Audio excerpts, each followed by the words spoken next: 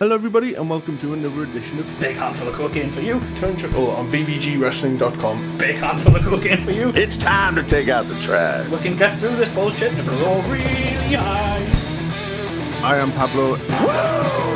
I am Pablo. The first ever Miss Rumble 2000! Well, from the little turd to the big turd, good luck. And with me is the Council Estate Cowboy. Love my vocal tone. And with me is the Chosen One. Those suplex attack nearly poofed him into dust. Hello everybody and welcome to another edition of Turnchuckle on bbgwrestling.com. I am Pablo and with me is the match made in heaven to my match made in hell is Tempest. Hello. Hello. Oh, started, have we? It's a SummerSlam tradition now, isn't it? Summer Slew.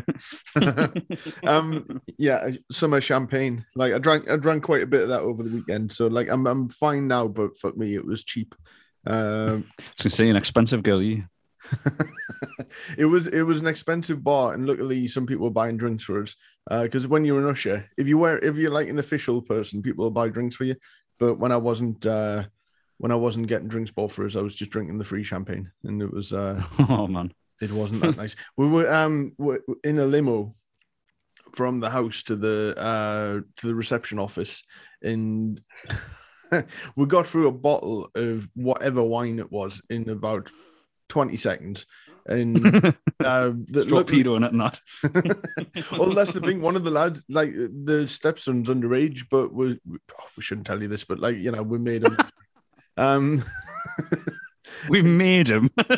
He was forced a child to drink a bottle of wine. No, just a sip, you know. And then, but no one else seemed to like it. And then, luckily, the limo driver was nice enough in the middle of North Shields, which isn't exactly, you know, it wasn't the Riviera for like views and stuff like that. But he got out, and he went to the local shop, and he spent £5 on the worst champagne I've ever tasted in my life. But you shouldn't be able to buy champagne for £5. Like, fucking hell, that just fills us with the dread that it would be like a £5 bottle of scotch or something. You're like, oh god. Oh, the person who paid for it as well, he like tipped the bloke £5 as well, and then when he drank it, he's like, I can't believe I tipped more than like the cost of the champagne for like this shite. Fucking champagne. But yeah, no, it was a really good day. And you've been at a christening, haven't you? I have, and it was me other childhood. It's me other university best friend, college best friend. That's not Bob. I seen Michelle, and like we started drinking bloody diesels again for people not from the northeast. I don't mean the fuel. I mean like basically like snake biting black. But oh my god. I regret it now. Well, I think I accidentally joined a secret order or something like that. I vaguely remember standing in the car park and like agreeing to join some kind of fucking group. I was like, oh, it was one of those nights. It's going to be like a hangover film, isn't it? Where you remember things months after it's actually happened. Basically, aye. So what wrestling have you been watching recently? Like I've been very much willingly dragged back into watching a lot of stuff now, because I kind of like either watch it out of habit or there'll be someone on that I like, but it like AEW has just really picked up its game and is haven't they? Yeah. I mean, not even just the Punk stuff, which everyone's talking about as well, but my favorite wrestler is Christian, and the fact he's on 2 shows is like wonderful.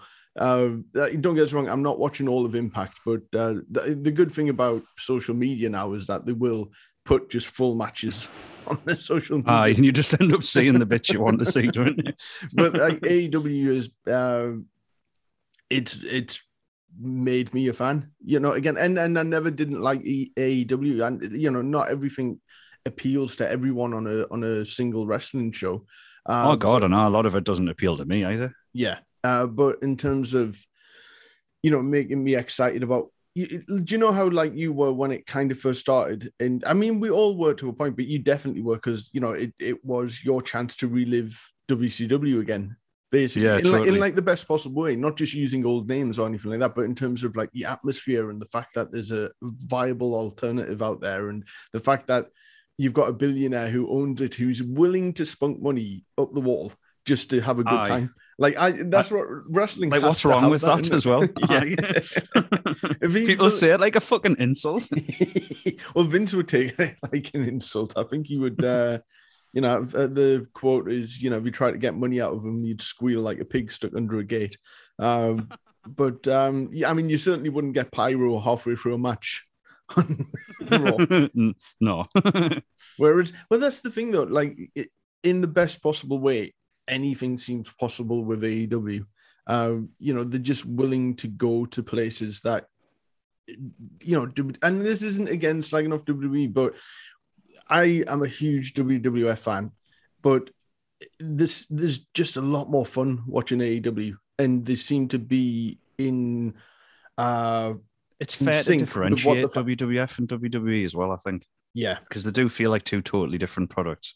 That's right. And the thing is, WWF, they may not specifically listen to their fans, but I think creative and star power and etc. was so good that they would just they could be on such a roll creatively. Whereas AEW, I think, especially in the age of social media where fans they make their opinions heard loud and clear, and and specifically on AEW or WWE social media channels and stuff like that, they have to listen, and they are. And it's just it's novel, isn't it? They keep giving the fans what they want. And it goes without saying, the Punk debut and subsequent appearance and everything, it's been amazing, and it really lifts. What a pop! Yeah. For me, I'm trying to think of top loudest pops. I mean, Austin, when he came out and helped Mankind win the title. And the Goldberg, Jackhammer, and Hogan was the one that came to mind for me. Well, those two in particular, it's not just the roar of the crowd, it's the fact that you see everyone stand up immediately as well. Yeah. Whereas you didn't necessarily see that with the Punk thing, because the camera isn't on the crowd that much, really. But the roar of that crowd, I've never heard. Like, that was almost. It sounds like a fucking cup final whistle or something, doesn't it? Yeah. Hopefully they can keep that up. And Punk's, the thing is though, AEW, or especially Punk, is very much a realist, because he said on that amazing after show clip where he's in the ring with Christian, and it's just like wrestling couldn't be more perfect for me in 2021 when you've got like Punk and Christian in the ring together, just having a laugh. Sting talking to CM Punk, like setting up a feud while Tony Schiavone holds the mic. I'm like, am I really seeing this? But the thing is, Punk says, look, I realize I'm not going to get this kind of pop every time I come out, but like, it's not setting himself up to fail. It's just, he probably is going to get that kind of pop every time he comes out. Because it's the first time that crowd saw him every time. Yeah. Like, we would fucking cheer like that if we seen him in the tune or something, because like, how many fucking years is it since we've seen CM Punk live? You know what I mean? Yeah. And it's a rare occurrence as well, where someone is brought back who literally everyone who is a supporter of a company wants to see. They've even brought back Austin sometimes, or Mankind and people like that, and they haven't quite got the pops that they used to get. And it's law of diminishing returns as well. I mean, Goldberg, I think Goldberg, they've had enough of Goldberg now.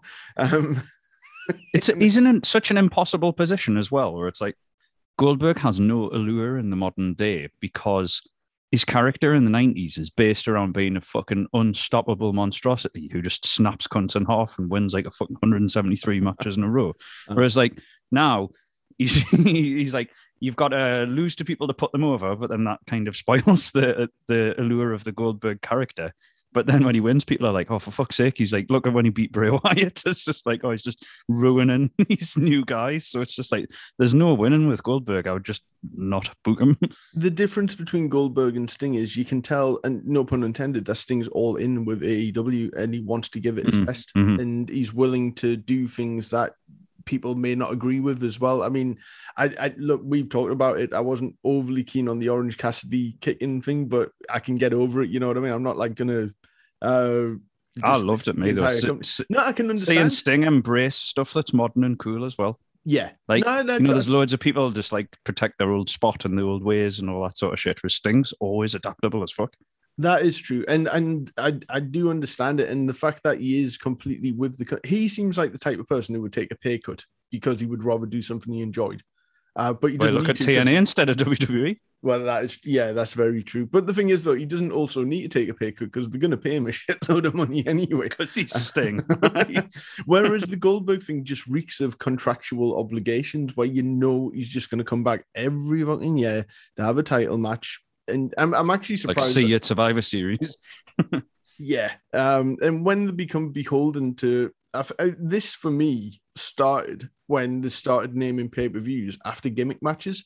Aye, Hell in a Cell and all that. You start Fatal rushing. four-way. Yeah. You start Why the rushing. fuck did they have a pay-per-view that's just about matches with 4 guys at a time? That's the whole fucking concept for a pay-per-view. Good God.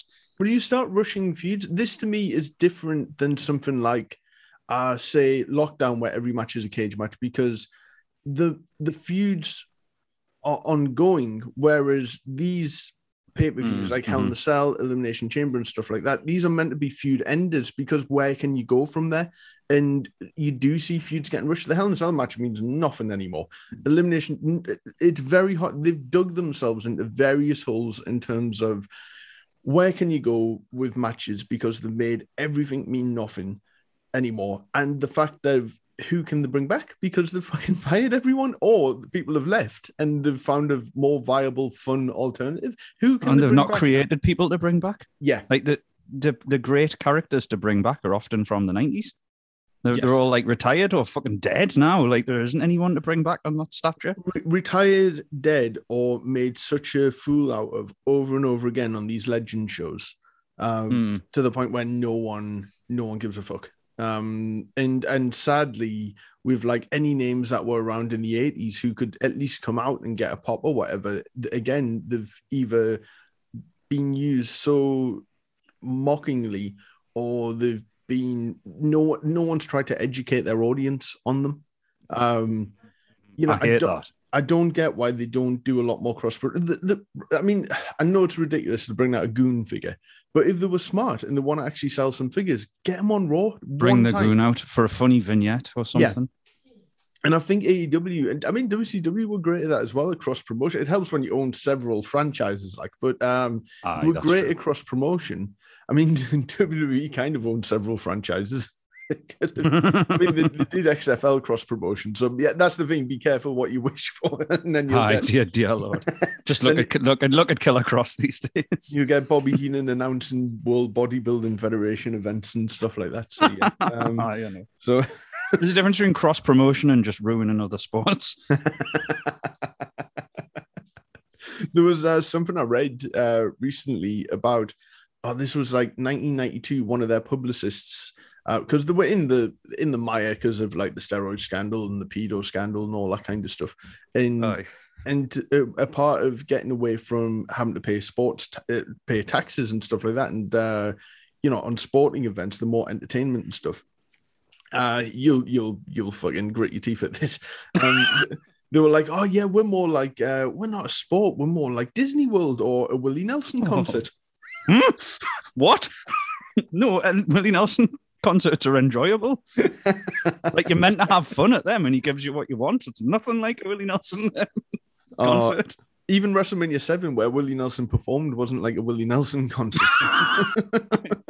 I found it bizarre seeing him on there, That was He's just such a not WWE style celebrity, like stoner outlaw country singer. Like, what the fuck? Wearing all the WWF merch as well. That's the thing. It's the Bill Hicks thing of like, I hate it when celebrities like advertise products, but Willie, I'll let him off because the IRS fucked him. Do you think they could have done a storyline with IRS? Willie Nelson hit him with a guitar like he's Jeff Jarrett. Not with Trigger, for the love of God. Can you imagine if someone broke that legendary, iconic guitar? Dear God. I just gave myself a shudder even thinking about it. IRS takes it because Willie's not paid his taxes, and then, Repo Man steals it off him.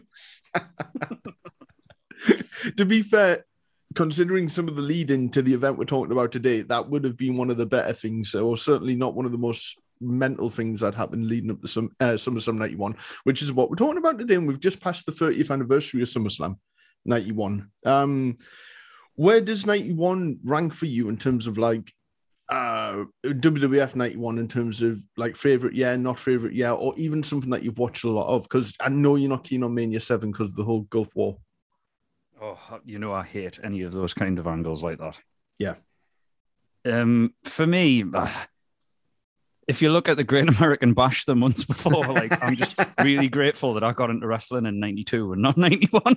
Because like if the first event I saw was SummerSlam and that Great American Bash, I'd be like, nah, wrestling's not that great, is it? See, that's the thing. I mean, SummerSlam 91 for me, and I told you about this, and I think you'd agree with this, that it's such a crowd-pleasing event. Because it definitely is.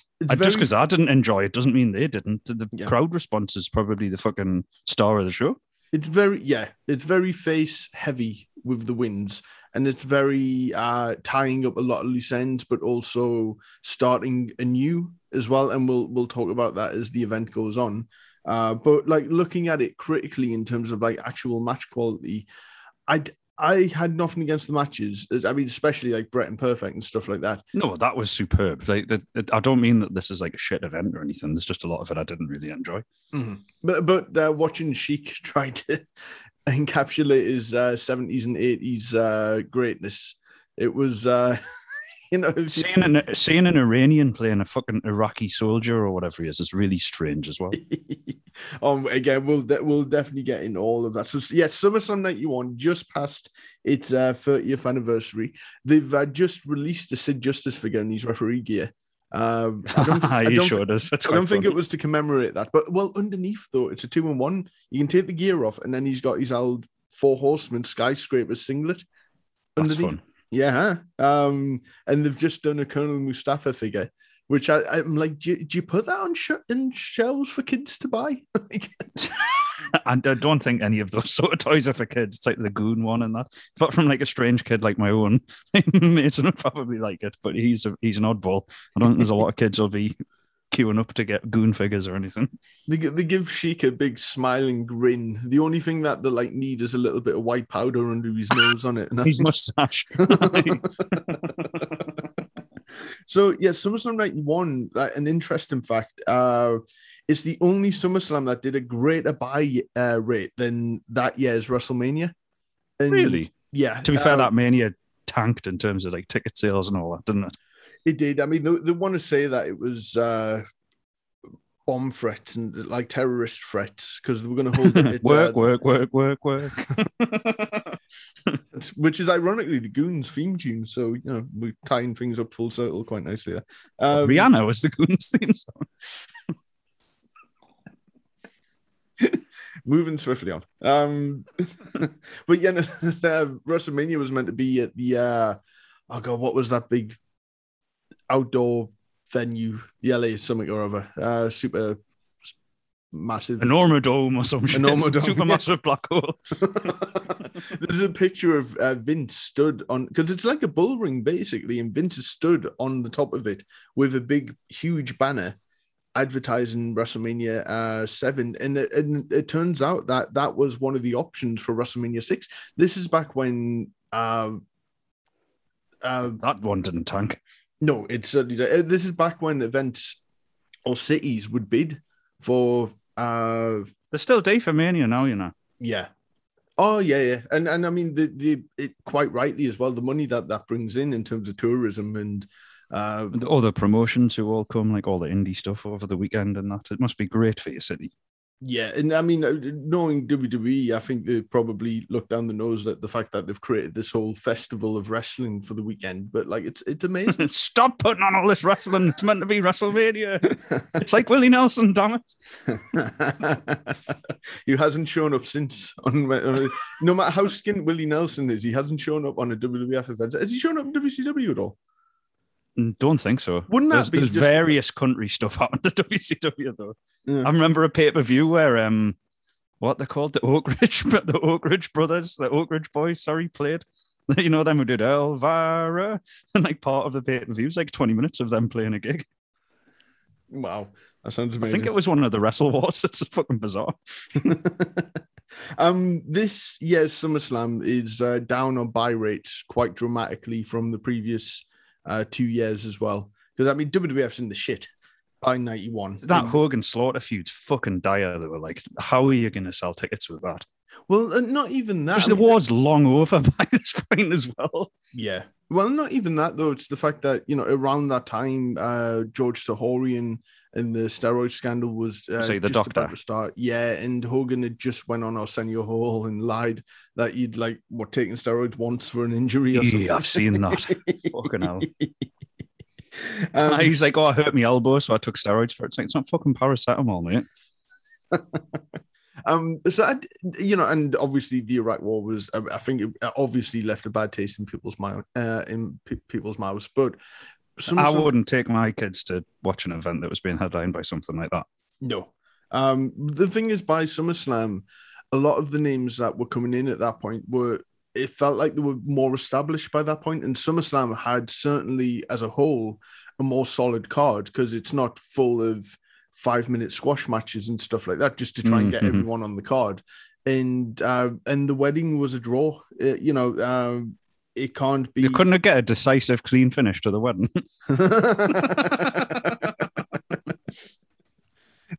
It's a time limit draw. I think if anyone tries to say that the match made in hell was the draw for the event, I think that would be a lie. That would be wrong. I mean, WWF won the Garden a month before that, and the Brutus Beefcake did a barbershop in the ring. No accessories, no shop or anything. It's just him and a microphone. And Savage... Yeah, not the barbershop. That's not the barbershop. I just feel shortchanged by that. So Savage is the guest. And Savage hadn't even... It's so weird how you do this, or how they did this. He hadn't yet proposed to Elizabeth, but he told Brutus Beefcake on national telly or in New York that he was going to propose to Elizabeth, and that the wedding she's going to fucking now. And that they were going to get married at in Madison Square Garden in a month's time. So you can't not sell out when it's a big event and you've got that much star power from top to bottom. But the wedding was certainly the draw. Because, I mean, now, if you try to do a wedding like that, I think people would be, especially at the end of an event. You've got to do it on just normal telly, and it's got to be funny trash. Like whenever Impact do a wedding, and it's always super duper disastrous, but it's like part of one of their tropes. Yeah. It just shows you, though, how invested everyone was in that story, in that partnership, really. If you watch WrestleMania 7, you see people crying when Savage and Liz get back together. I love that moment. I told you before, it's one of my favorite WrestleMania matches ever. That it is amazing. I love it though when they're getting back together and people are crying in the audience, and Bobby Heenan's just taking the piss out of all of it. It's like some woman's crying. What some woman's crying is like, she wouldn't be crying if her shoes weren't too small for her and stuff. So it's weird because their marriage was breaking up in reality. Like they're divorced for real by the next year. Yeah, I always find it quite telling when they're on camera together, but they're saying stuff Savage is whispering in Liz's ear, and it's not on the mic. What are you saying right now? So yes, SummerSlam 91, Madison Square Garden, the second of 3 SummerSlams that would take place in Madison Square Garden. I didn't know that. Yeah, 88, the first one, 91, and then 98. It just felt like it was time to... It almost felt like a hot-shotted event in some ways, because there's lots of gimmick matches, there's lots of blow-off feuds and stuff like that, and they really put everything into SummerSlam, probably knowing... I find that with SummerSlam, that when an event does bad previously, they'll go all out for SummerSlam in ways that they don't actually do for even WrestleMania. They'll do the gimmick matches and they'll kind of hotshot it a little bit. Look at SummerSlam 95. They made that ladder match basically as a result of King of the Ring sucking so fucking badly. Really? So it's just a reactionary booking move? Oh, yeah. I mean, they've never confirmed this, but the fact that it was meant to be Shawn versus Sid, and then they quickly changed. In a ladder match? No, just in a normal match. Fucking hell, don't make Sid go up a ladder. Look what happened when he came off a turnbuckle.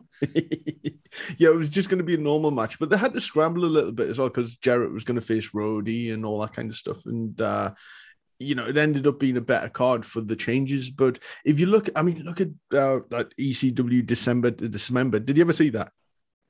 No, but you told me it's Oh. fucking so bad. Yeah, legendary. I just knew I wouldn't like it, so I didn't watch it. Well, as a result of that, the next event, which was just a general, it was called Armageddon. I mean, they had an Inferno match, they had a 4-way ladder match, and that's when Joey Mercury busts his face. I've seen that event. Yeah, Fuck me, I shit myself on that ladder, hit Mercury in the face. Like, it's so horrible. that was horrendous, wasn't it? So yeah, but it just shows you though that they will react to knowing that they have to go all out next time. You know, the In Your House 4 compared to Survivor Series 95 and all that kind of stuff. You know, there's definitely It's commendable though. Yeah, it's definitely, but there's definitely a pattern there, and I think this SummerSlam is it's such a fun show for me. Like, what are your? Because you said that you didn't like it, but is that because the matches weren't as good, or is it because there was too much nonsense going on backstage, or? Wait, I don't mind the nonsense backstage, and you've given me context to help. Like, the thing I didn't like at first, I was like, holy shit, I've just seen 12 vignettes in a row. What the fuck's going on here? Right. And then you said, like, there was an intermission there. I was like, oh, right, I didn't know that. It's just like, so many of them had Sean Mooney in as well. I was thinking I'd rather just look at a sign that said intermission rather than keep on having Sean Mooney talk to people backstage. It's like my least favourite stickman ever. They did used to do that. They just put a clock and put the camera on the crowd for 5 minutes. I would have probably preferred that to some of those bits. And it's like I said, yeah, like it's getting on winning horse, but then riding it to death is like, it's so good after the match that Mountie and Bossman have when he's like getting dragged down the corridor and he's going, you're hurting me. It's fucking hilarious. But then I didn't need 7 more vignettes of him going to the jail afterwards. It ended in him being threatened with rape. Like, I was just like, what the fuck? I was like, you've really, really ridden this to death. Like, I just don't, no pun intended, I just don't fucking care by the end. You know what I mean? Well, it just showed when he got thrown in the car and that. And then maybe at the end, show him in jail being like, let me out. I would have thought it was funny, but I just didn't need that much of it.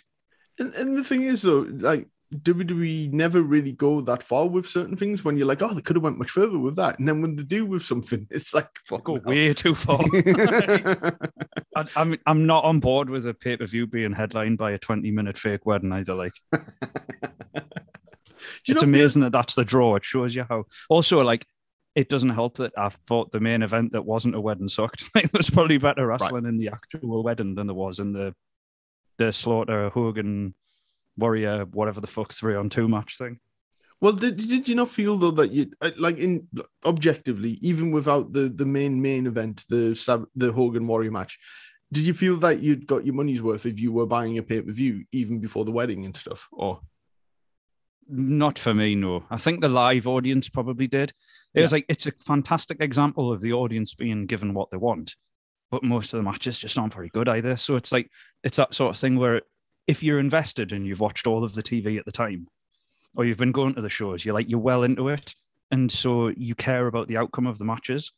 But for me, going into it, knowing very little of the story, I was just like, there's lots of these are just matches that aren't very good. Oh, see, this is where but you're into the story. You're into the story of them, but like, no, they're not technical masterpieces on this. Show. No, that's and I think that could be said of a lot of early WWF pay-per-views that you get 1 or 2 technical masterpieces per card. You always get the token good match with Bret Hart in it. The token, wrestling match on a wrestling pay-per-view. So that is very good. That though. And so what we're going to do is, there's no point of us going through this in order because there are so many segments. So in terms of the, we'll talk about like the Bossman Mountie stuff. Let's do that now because and we can talk about the match. Oh no, well, we should start in order, in some kind of order, shouldn't we? It'll help my poor brain. Okay, fair enough. Do it in order. Well, what's interesting, and only ever seen the Coliseum video for years, and it starts off with something that you don't get on the network version, and it's Lord Alfred Hayes interviewing Randy Savage, and he's actually wearing more on that pre-recorded interview than he is on the live event when he's taking the phone calls. So like it's pretty daft. It's a bit all over the place. Like so, Alfred Hayes is kind of getting a last-minute word with him, and Savage is nervous and all that kind of thing. He puts the hat on Alfred Hayes and that, and then it cuts to one of the most unintentionally hilarious openings to a pay-per-view ever, with Vince in full Vince mode. He really is, isn't he? Summertime and the living is anything but easy. I would love to see. There must be camera footage of him somewhere, just like Stephen Toast reading the script. It's like, yes. just someone behind the window just taking the piss. Say nuptials turn to napalm. Go on.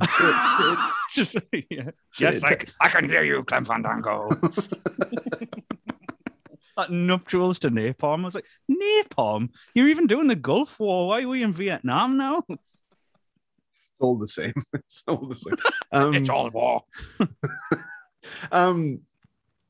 Do you ever think, because Vince did a fair few of these, would you have gotten someone else to do them, basically? Or do you think it works with like ridiculous? I liked how stupid it was. Like, what was the one we watched the other day where the beginning's fucking brilliant? It was that In Your House, wasn't it? I was like, Christ, Vince, that was actually really good.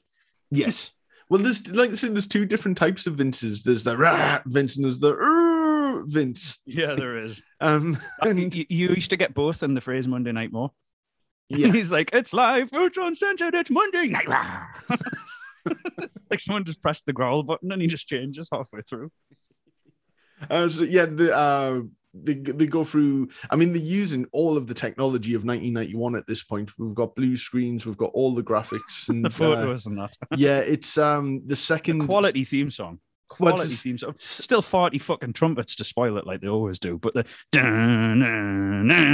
it's proper cool. That actually feels more like a WCW incidental song because it's all rocky in that. Yeah, it's the most rocky because they first used that at SummerSlam 1990 and they used it all the way until 1994.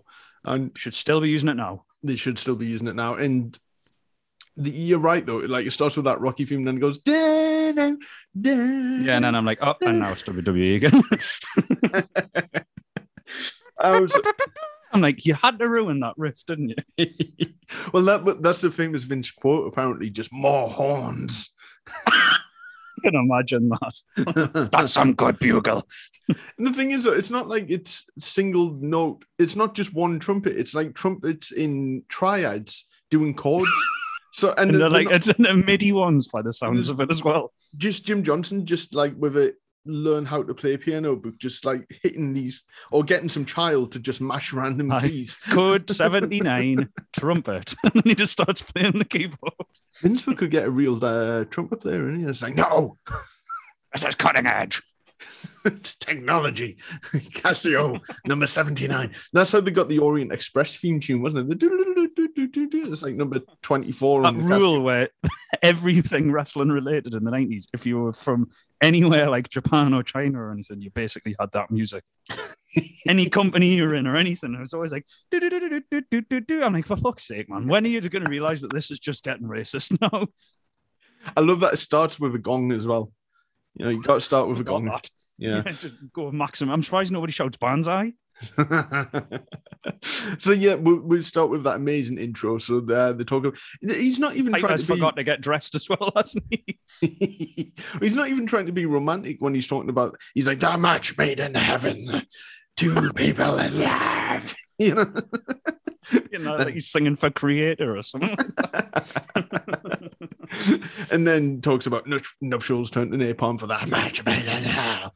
And on the it was hell that much, to be fair. He was right there. Like when on the Coliseum video, they do a thing that I really don't like, where they cut out the actual introduction of the announcers introducing the event, and they just have a voiceover of Monsoon or whoever going, "Welcome to Coliseum Video's release of SummerSlam 91," and then that cut straight to Steamboat's entrance at that point. Oh, so you don't get half-dressed Piper?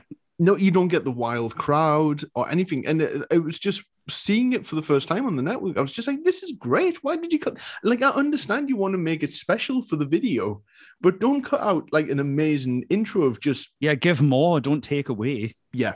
And it wouldn't have neatened up the event or anything like that. It just, it does take away a lot of the energy, I think, going straight into the Steamboat intro. but luckily, so we'll start with Power and Glory. What had they done to fucking Ricky Steamboat there? Mason laughed his arse off. He's never seen Ricky in WWE before. Like, all he knows of Ricky Steamboat is like that Beach Blast kind of era. So Did you saw him immediately coming get out. that it was Steamboat as well? Or No, he didn't. He was just laughing his arse off, being like, why is he in a corner? Well, that's the thing. They didn't call him Ricky the Dragon. He was just the Dragon at this point. Who were I the didn't fooling? notice that. Who were they fucking fooling? Like Steamboat said that. I think he's sold on it because Vince is good at selling you on ridiculous shite, and Must be a Vince thing because Russo was as well. yeah. So Steamboat, he said that whole garb was just ridiculous to wear, and it's in boiling. Oh, look at. Well, it's in a boiling hot arena as well, and then he's coming to the ring with a mouthful of fucking kerosene, trying not to fucking swallow it. Poor bastard. I was really worried Bulldog was going to come out as a pure puppy gimp or something for the next one after I'd seen how they dressed Steamboat. It's probably a good job that they came, because bless Kerry Von Erich, but he's exactly the type of person who would have like patted Steamboat on the back accidentally, and then he would have swallowed the entire fucking load of. Just a big clap on the back. So you've got former NWA World Heavyweight Champion, Intercontinental Champion Ricky Steamboat coming out dressed like that. Dressed as an iguana. He brought the wings with him, I think, to WCW, didn't he? Yeah, or was he that did. different gear? Yeah, he was like, "Fuck the rest of it. I'll just take this little." Yeah. You don't mind a little flourish. He just doesn't have to come out dressed like the fucking Chewits dinosaur thing. You know what I mean? Well, he had scales on his tights as well. Did you notice that? Oh, fucking hell. No, I didn't. He had scales on his tights, and then he had, I don't know what you'd call them, but on the back of his boots and on his wrists, there were kind of like spikes, like dragon spikes, I guess. Yeah, I saw the little spine things on the braces. I said, what are they doing? Like, I bet what at are they- first, like, Power and Glow Lord, when they were in the ring to start, they're being like, oh, we don't get an entrance. We get, and then they see Ricky Steamboat coming up looking at it, and they're like, never mind. You know, it's the end when you've got a job as entrance, like, don't you? Like, they were Don't you? never given music at all. Power and Glory actually got together as faces, and they had a few matches as faces before they turned heel, which no one remembers. And I've only seen them as a heel, like. Oh yeah, no one would remember I think it was only a couple of appearances just to establish them as a team, and then they went with Slick. But they did have a theme tune, but it was a very face-centric theme tune, and then they went from that to no music. Like, they must have had that talk. Like, at that point. Unless you're like the Giant, having no music's just bad, I think. Yeah. And it's because then you, as we've talked about, you don't see the entrances because either they'll cut to an interview or video package, or they'll be in the ring first. They've had to come to the ring first and then have Howard Finkel count down to the event starting. So they're just stood there So embarrassing, isn't it? like, people don't remember at WrestleMania 3 when Aretha, all that start for Mania 3, Bob Orton, Don Morocco, and Mr. Fuji just stood in the corner. Like, they didn't even think to have them, Morocco and like, Orton are fucking legends as well. yeah. So that you can't argue about the star power of this. Not that I'm saying you would, but like, you know. No, I thought it was like a house show style crowd pleaser to get them going, just throwing in that many names together. I'm imagining there was no reason for this match. No. Well, Bulldog and Warlord were kind of feuding because they were two big lads. But that was basically it, because, I mean, Steamboat wasn't around long enough. He was going to be on one of the Survivor Series teams, but he was gone by then. I'm not surprised after you have to be walking around with petrol in his gob dressed up like a fucking lizard. Well, the team he was going to be on with was like Duggan Slaughter and El Matador, who also got replaced. Oh, no, it was someone else. On Nightheart. And then they got What a replaced. weird team. Yeah, it was I don't want to say jobber, but it was just the kind of like, let's just hoyal these out. Any old thing. Aye. Because Nighthawk got replaced, Big Bully Busick got replaced on the heel team, and it was a fucking mess. But like, Fucking hell. Steamboat was gone by that point. But what I love is the Dragon comes out, and then followed by Texas Tornado, and they actually go out of the way to say former Intercontinental Champion. It's like, well, who's this fucking Steamboat? So who's why just come isn't to the ring? Steamboat? Yeah, I know. I know they don't want to mention like World Class or NWA or anything like that, but I mean, how at least mention things they've done in your own company. Yeah, it's insane, especially in the Garden. I mean, the dragon gimmick probably would have died if it wasn't on someone so recognizable in front of such a rabid crowd. And the one thing I'd say about, because it's a cool entrance when the lights go off and he breathes the fire and stuff like that, and then at the very least he's not acting like a dragon. Like poor Manto having to be a cow. That is why, with a fair few of these gimmicks, I'll forgive them because all of the gimmick is in the entrance. And then you kind of just, he's wearing the daft gear and stuff like that. But, and then Bulldog rounds out the team. And arguably by that point, because Tornado's on the wane and Steamboat's kind of wondering what the fuck he's doing with his life at this point, Bulldog's definitely the star. But funnily enough, because we're not going to go through this like move by move, Steamboat gets the pin. So I'm glad he got that. But they didn't even play his music because his music was shite. The commentators didn't give a shit either. They talked about every match except this one during this match. Yeah. I mean, when a match has got no storyline going on, I guess, and let's face it. You could just call what you're seeing. Yeah, but I know it's a novel concept. No, but you've said yourself as well. I mean, and I love Monsoon, love Heenan, love Piper, but they're not the best play-by-play men. Monsoon gets like every move wrong that he mentions on this entire event. Like he's like, "What a clothesline!" as someone like gets chopped and stuff like that. You're like, "How are you, man?" He's on like proper complicated like Japanese moves and that. It's a fucking chop.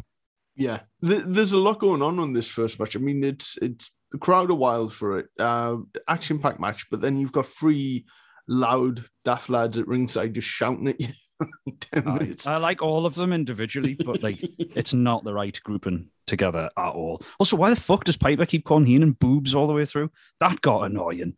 Yeah, I didn't mind that quite as much because it was there to agitate Heenan. I didn't then, but by the end of the show, and he's still, "What you say, boobs?" And you're like, fuck's sake, man. He went through a period of calling Gorilla Gur. And I never understood it. What? But you should have Danhausened it and just got them a bit wrong and been like calling them chimp or something like that. So yeah, what are your thoughts on this match? Any particular highlights? The highlight for me is there's a point where the Warlord's in the corner and Steamboat mounts him to do that old 10 punch on the heat thing. Yeah. Like Warlord reverses it without using his hands. So his hands are behind his back and he basically just like humps a thrust at Steamboat and Steamboat flies across the ring till he's nearly in the other corner. I'm like, oh, luckily Warlord has power cock ready to escape from that move in the corner. But other than that, so there's not a lot to really cover. It was fun. It showed a lot of people a lot. It showed a lot of stars at the start. I enjoyed it for what it was. And funnily enough, not the first match of the night. The dark match was Coco Beware against Kato from the Orient Express. Good way to warm up the crowd. Exactly. What the hell? So yeah, this match went about 10 minutes. And it's just an enjoyable bit of note, really, isn't it? It was an enjoyable bit of note. I think that's about as complimentary as we get for, things that don't matter, that had no meaning to them. It was exactly, yeah. What it is. It's good for what it is. One thing I do like about certainly the first half of this event is that it moves along at a really swift pace. I mean, I'm kind of shocked that the Intercontinental title match was second, but this was around the time when they were kind of playing about with. It felt like they were playing about with formats a lot more. It wasn't Intercontinental Tag Team World Title match, and I don't blame them at all for having this match in the card where it was. No, it's got opener all over it. Yeah, and if it was a house show, it would have been either the match that set the tone for the night or would have been the match that closed the night. Because how do you follow it? But this, yeah, I know what you mean. It definitely came out like well placed in the card, and like I say, it keeps it move. It kind of in some ways makes the show very top heavy. Like I always found that to be the sort of front end heavy. I found that to be the case for WrestleMania 8 as well. There was a lot of like really huge matches to start with, and then you peak at your main event, like semi-main event, and then but Sid Hogan at the end. But it's long peaked before that, like So Bret Hart, Mr. Perfect. You get a little promo on the network before that as well, where it's Perfect backstage with the coach. Yes. Who's what a strange gimmick to put on an NWA Hall of Famer. Just having him dressed as a coach who blows a whistle all the time. Don't even acknowledge who he is or anything. If you only watched pay-per-views at that time, which, I mean, as a kid, that's all I had. Yeah, I was going to say it's all I saw back then. The coach has no context to him. I mean, he's in the annual that came out, but he wasn't around long. He brought the Beverly Brothers into the WWF, which no one remembers. And Heenan Heenan obviously retired as a manager somewhere between Mania and SummerSlam. And then the coach took over Mr. Perfect. It's a very weird thing that this kind of one-off manager did actually manage an Intercontinental Champion on one of the greatest matches of all time. And it's just such a forgotten about thing that John told us was in Mr. Perfect's corner. Someone who can talk as well. So obviously, yeah, I know. So he was the Golden Greek, wasn't he? Yeah, Here he is with fucking sunglasses on and a whistle in his mouth. For years, I thought it was Jerry Briscoe. I can see it. Yeah, not out of the question, is it? So Mr. Perfect, he's coming into this event he's fucked at this point. His back is completely gone. And his penis looks enormous in that singlet, though. Jesus Christ. I was sat near the telly because I was getting something off the stand and it nearly put me out. So Mr. Perfect, I mean, it could be, because Piper, funnily enough, keeps pointing out how much of a fucking gut Mr. Perfect's got. So I think at this point, he's just like, fuck it, I don't care. This is my last match. Right. All his curls are cans. Mr. Perfect can have a good match, by himself, basically. So, it's understandable. I think he chose Bret Hart for this because Bret had just come off his Hart Foundation tag team title run, and it obviously there was a plan for him to then become a single star because you always hear stories about like he would get more fan mail than just about anyone else, and it was largely from women who loved him. And Perfect. I think Bret Hart. Hart. Yeah, because that's what started the singles run. Is that his popularity was huge, and they were selling sunglasses and stuff like that. And also, I didn't realize he was meant to be like hot. I thought he has a kind of big face. Well, can you not see it? I can't really see it there. I would have thought Perfect was better looking apart from his like sheep hair.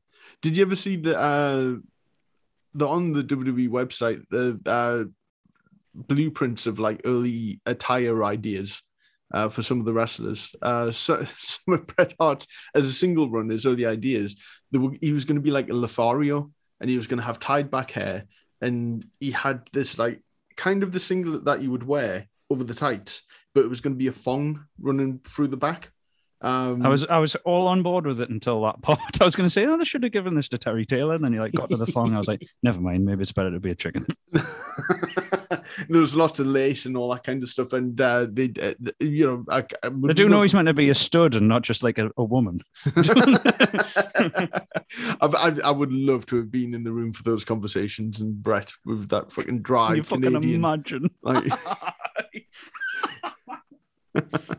I would love to have seen that. So, this match, because they use the end of it on a Coliseum video much later on, and I'd only seen that clip for like a long time, and didn't get a chance to really appreciate how good this match was. What I love about it is it's 18 minutes long, but it's not fast-paced all the way through. It really takes its time. Because when Mr. Perfect's in control, he really slows things down. And, the last 5 minutes, that's when you get your near falls and you get your submission reversals and all that kind of stuff. But so much good stuff has been said about this match. It's not even Bret's favorite match he had with Perfect. He said it was like an untelevised. The King of the Ring one's probably better, isn't it? It's not that this one's bad at all. I'm not taking away from this. Like anyone listening today, even if you don't watch the rest of the event, like you owe it to yourself to see that one. It's hard to say for me. I like the dynamic of face versus heel a bit more because they were both faces back then. For King of the Ring, Bret said his favorite match with Perfect was somewhere in Alaska, and no one ever saw it like on TV or anything. But I definitely did a better one, just none of you have seen it. Oh, okay. Should have seen the size of that fish I caught, Yeah, exactly. I was just thinking it's a fish and tail. That's like... So yeah, Perfect his back is completely destroyed, and he's probably on a few substances at this point, but you can't tell. You really can't. He's The selling's so good. Well, I was going to say, is it selling when he gets Irish whipped? Or is it like him can fuck me? Can this? I love when they're both so tired and they like fall off the top rope and that. I thought that was so good. Yeah, it's unlike. I mean, I'm trying to think of like an Intercontinental title match before, because Warrior had it for a long time, and Rude was great, but I mean, his Intercontinental title matches were against Warrior. I think in terms of like, if you want to say like solid workhorse Intercontinental title match, probably the Savage Steamboat match. Yeah. Before that, this was unlike anything, and I think it really did set a standard for WWF, because they can't not have been looking at, no matter how much shit WCW was in creatively, when you look at that talent roster and some of the matches that they would effortlessly have with people like Pillman or Barry Windham or fucking Dustin or anyone. Yeah.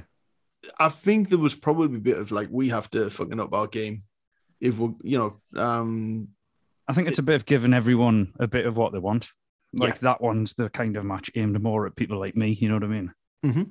No, I get it. The Mr. Perfect. This is when he just cut his hair, and that was not a good look. Unless when he tied it back, it was good. But when especially when he pulled the single, because Piper's just having a field day, just calling him fat and saying his hair looks like a witch and stuff like that. And, I know. Well, also, why does Piper keep saying Bret Hart's career's on the line and he's got everything to lose? I'm like, was it? Nobody else is mentioning that. Yeah, I think that was just Piper getting carried away with himself. Just talking shite, right? Okay. Just talking shite. So yeah, Bret Hart, he beats Perfect with the. It was unique way to go, because I've seen Perfect do that whole why he drops the leg into the gut and then backflips back onto his feet. So he does it the second time, and then Bret turns him into the sharpshooter, and he submits pretty quickly. But he seemed like shake his head. He doesn't nod his head. So I'm wondering if that was kind of like a decision made beforehand, like just ring the bell straight away because it makes the sharpshooter look strong. Because that was I like that, you know. Yeah. I hate when people are in holds for ages and ages and don't tap out, because it just stretches me suspension of disbelief. Yeah, has Flair ever beat someone with the figure four? Not on a pay-per-view, I don't think. And usually when I saw Flair win with the figure four, it was a pin. Right. It's just so weird. You'd like do a figure four and then people either pass out from the pin. That's a Mid-South special as well, by the way. Like everyone does a figure four. Nobody taps out. Everybody passes out.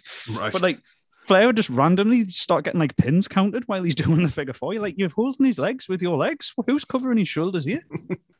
It's a good move to be in for a long time though, because you see both people's faces. It is good for drama.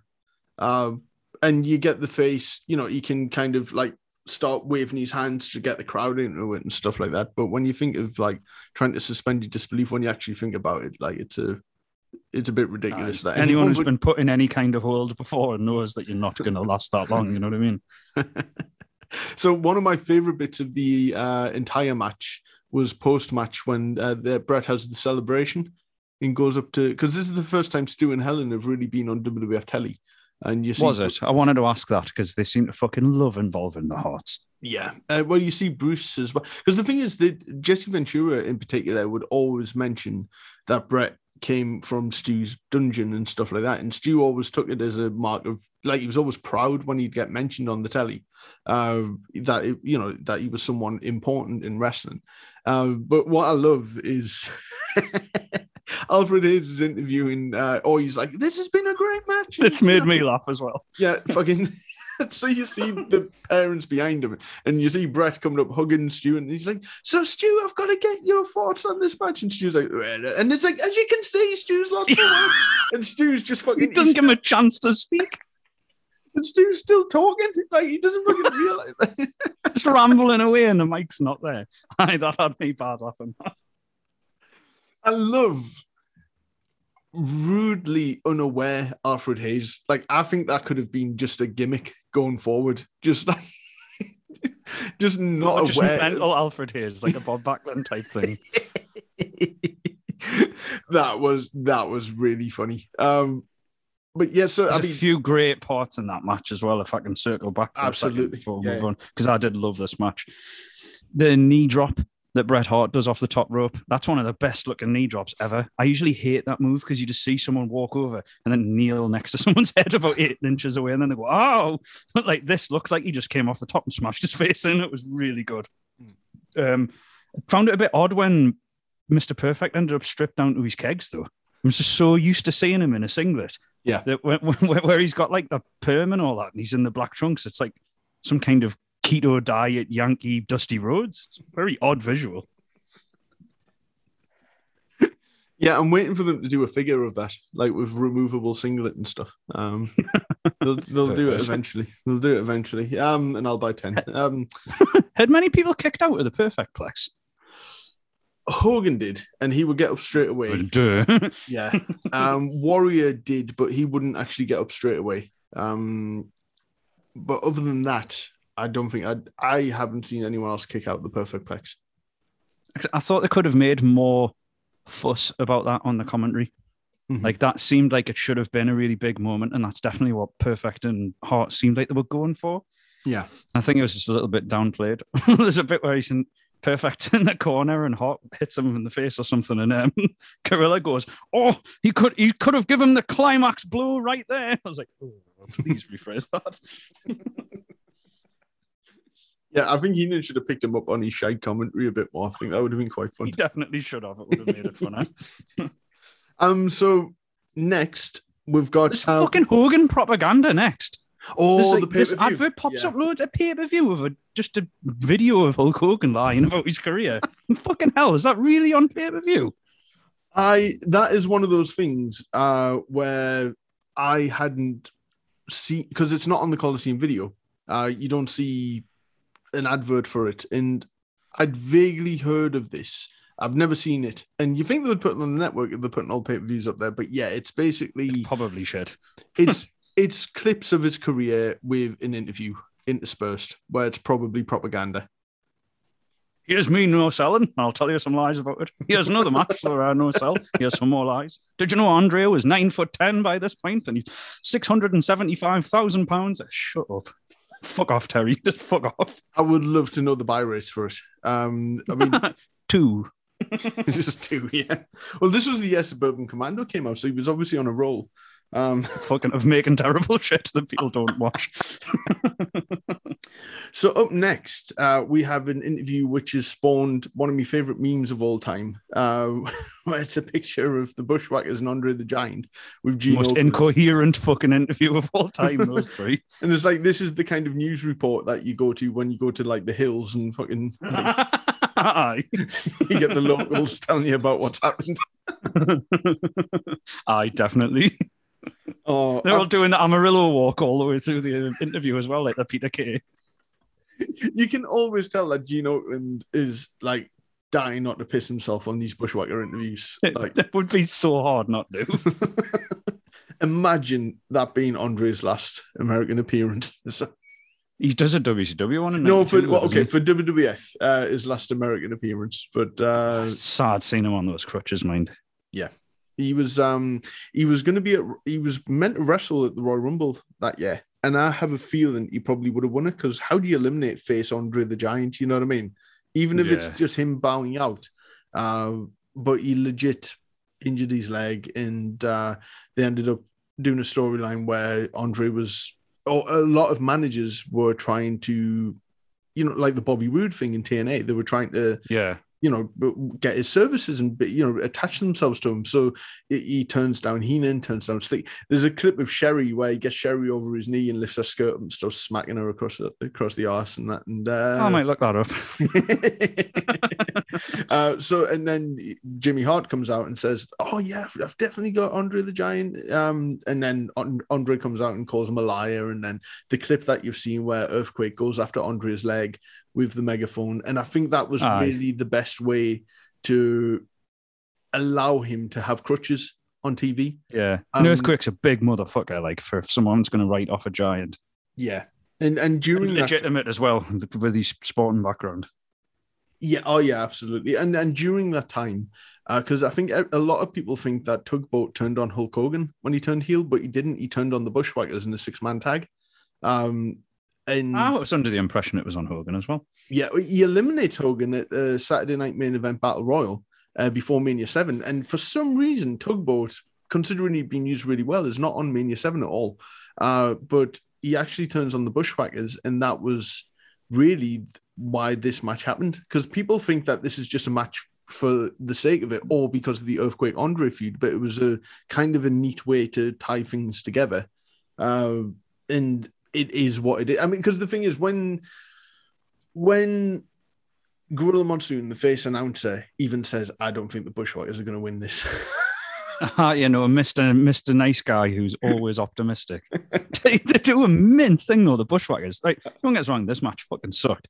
But the Bushwhackers both get Earthquake and a headlock each, and they use him to do the battering ram on Typhoon. I thought that was class. And it's a shame the match didn't stop there. That is fun, but let's face it, apart from a bit of offense from the Bushwhackers, they're not meant to beat the Natural Disasters. And and this serves a purpose that, it begins planting the seeds for the Legion of Doom feud, because Disasters, I mean, I think we can basically just sum it up. The Disasters just destroy the Bushwhackers in about 5 minutes, and it still feels like forever. It does feel like a long match. And then they go out and they're about to attack Andre, and LOD come out and basically save the day. But as Earthquake's trying to get away, Andre just fucking clubs Earthquake with his crutch.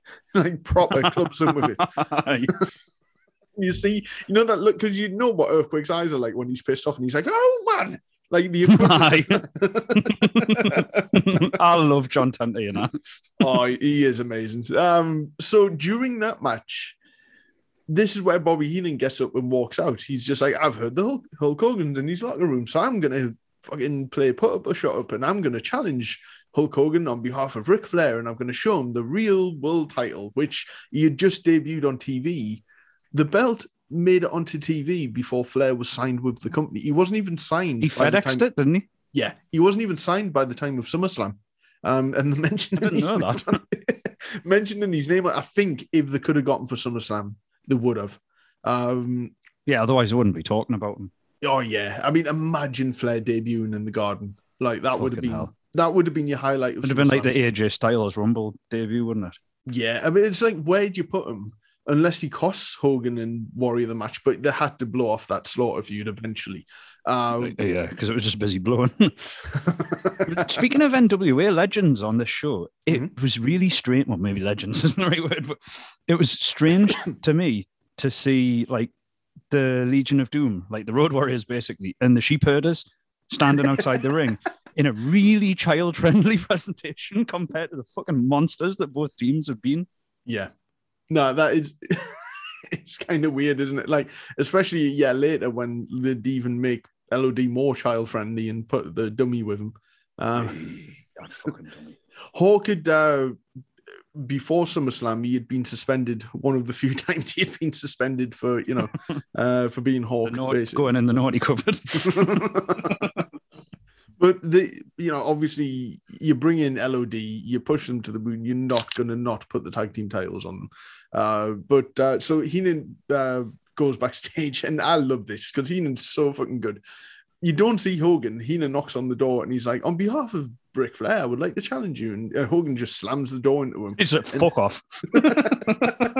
And embarrassed Heenan is just brilliant. It's such a good little segment, but the fake laughter that Piper and Monsoon, they really hammer it into the ground to the point where it's just not funny anymore. It's like the thing with the jail, isn't it? Like, this was really funny. Stop now, please. Okay, it's not funny now.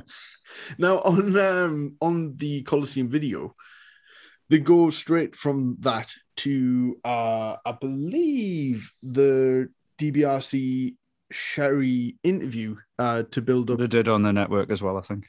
Well, I think before that, did they not go to Savage on the phone? Was that at this bit? I don't know that happened on the show, but I can't remember if it was. Not that it matters what orders happens, and there's so many segments. That's true. And I'm not going to, again, go for every segment, but I think it's worth mentioning anything that was on the Coliseum that wasn't on the on the pay On the network, and vice versa as well, because they cut off Piper's commentary so abruptly because they then go into talking about the Superstar line with Savage on the phone, and whereas with this they cut straight to DiBiase, but Savage is not on the phone to anyone. He's not very apparent, isn't it? Yeah, he's not good at like sort of realizing that if you say something, you have to wait and at least pretend that the other person's responding to you. You can't just it's like a kid, isn't it? Hello. Yes. Right, I'll be right there now. Okay. Thank you. Goodbye. Like, whoa. Slow down. Monsoon was terrible for that as well. If you saw him on prime time, it was such bad acting, but also really brilliant because it was so shite. Or when I prefer that compared to what fucking WCW used to do. When fucking Russo came, whenever anyone got a phone call, you would like hear it over the PA, or you would like you just hear it on the show, and like Russo like drops the phone at one point, and one of them where Goldberg rings to threaten him, and he's like, and his head's in his hands, he's not holding the phone, and we can all hear Goldberg being like, "I'm coming for you, Vinny boy, I'm gonna kill you." You're just like, what the fuck? Why can I hear this? Yeah, no, not good. So yeah, we'll cut to the DiBiase and Sherry, and Ted DiBiase's on top form. I think if he's got a good feud going on and he's got like something to talk about, he's brilliant. I love DiBiase. Yeah, and you know what? This DiBiase Virgil feud was one of, it sounds mental now, but one of the hottest things of 1991. And this match, you can tell from the crowd response. Yeah, you can't have just years of build up and then about 6 or 7 months of Virgil being a face leading up to this match without the crowd. You know, if you do it right. It did it right as well. Like the handling of the DQ was superb. Yeah, so it's DiBiase and Virgil, and Piper's at ring. Fuck me, Piper he loses his voice. He's so full on. But I thought that added to it. It just made it seem like he was so emotional about it, like he cared so much. That's true. Well, one thing I love is when Virgil comes out, and there's a spot where because Virgil's meant to pull DiBiase down from the second rope and then turn him around and start smacking him. They know that spot's meant to happen, but Piper's just hugging and kissing Virgil so much, and Virgil's like, "Get the fuck off us, man! I've got to do my thing." It's getting gay now. It's getting gay.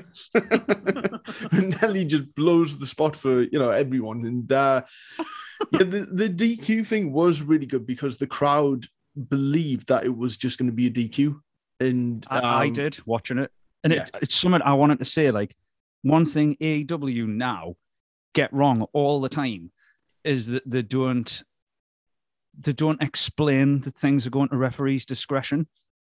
Right. And so quite often stuff just looks shit and you just think like, why the fuck did the referee allow that? Like, it's worse in the tag matches. But they make such a big deal of it that you understand why it's happening here. I thought that was really good, and that's something AEW could definitely do more of when they blatantly let things go and nobody really talks about the referee stopping it or whatever, you know what I mean? Well, the ring announcer's the narrator for the audience. Like, yeah, exactly, because they cannot hear the commentators. Yeah, and look, we've talked about this. There have been times where things have happened backstage, and the ring announcer, because the crowd aren't aware of it, they're not into the match as much, and it's like the ring announcer should just spend a minute to say, "Oh yeah, so yeah." I mean, in the early Bischoff days are bad for that, right? When he's first taken over, there's often shit happens backstage. Like there's one where like, I'm trying to remember who the match is, but like Arn Anderson comes out dressed like the fucking Black Scorpion or something. and people are just like, what's going on here? Like, why? You know what I mean? And it's just like the stuff's happened backstage that's not explained to the audience. And it used to happen quite often, and the audience just seemed dumbfounded by stuff happening. Yeah. DiBiase and Sherry are so good at being heels with like facial expressions. The close-up on Sherry when she realizes she's getting kicked out. For me... yeah, I love her facial overacting. Oh, she's brilliant. No pun intended. Well, I was going to say. So the thing is, I would have played it up more because all they did was send Renee Goulet out to fucking send her back. I would have had. She could have chinned Goulet. Yeah, I would have had security, like armed security. You know what I mean? Drag her out screaming.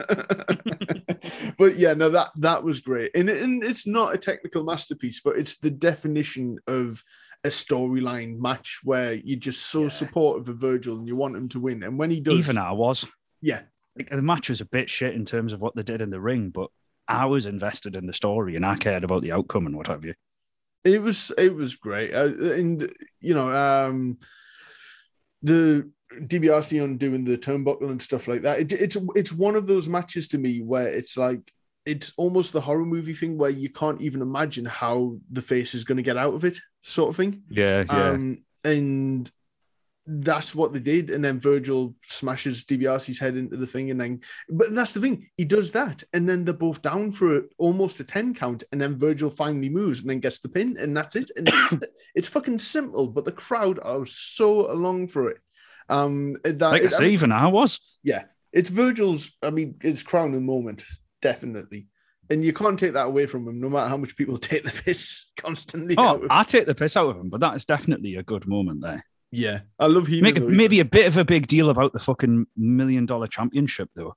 Like, it is a prop, that one. Like, I get angry when people call belts props, but that one literally is a prop. Like, it's not a recognized belt. It's like the FTW belt. You know what I mean? And what was I going to say? We can make a prop. You know, I remember now. It's Piper. When Piper goes wild about him getting the belt, I just kept thinking of Dobby the house elf getting his sock. Yeah, I can see that. with an unsanctioned belt, though, I mean, that was one of the best examples ever of just making a prop mean something. Like, do you know when the fight over Judy Bagwell? Over Judy Bagwell. I was going to say literally her. Her being. What's the prop? Your mom. Or as we'll talk about on the next WCW review, over a leather jacket. It's just like holy fucking shit. I knew you would not believe that until I showed you it. But the $1 million belt, I mean, he'd had it for 4 years at that point, and it defined him. And it was like, I don't need the world title. I'll just fucking make my own title. So he. Like Taz did. And fine, I'm having mine.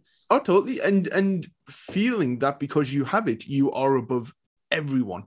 And it was amazing. There's only so much you can do with it. Yeah.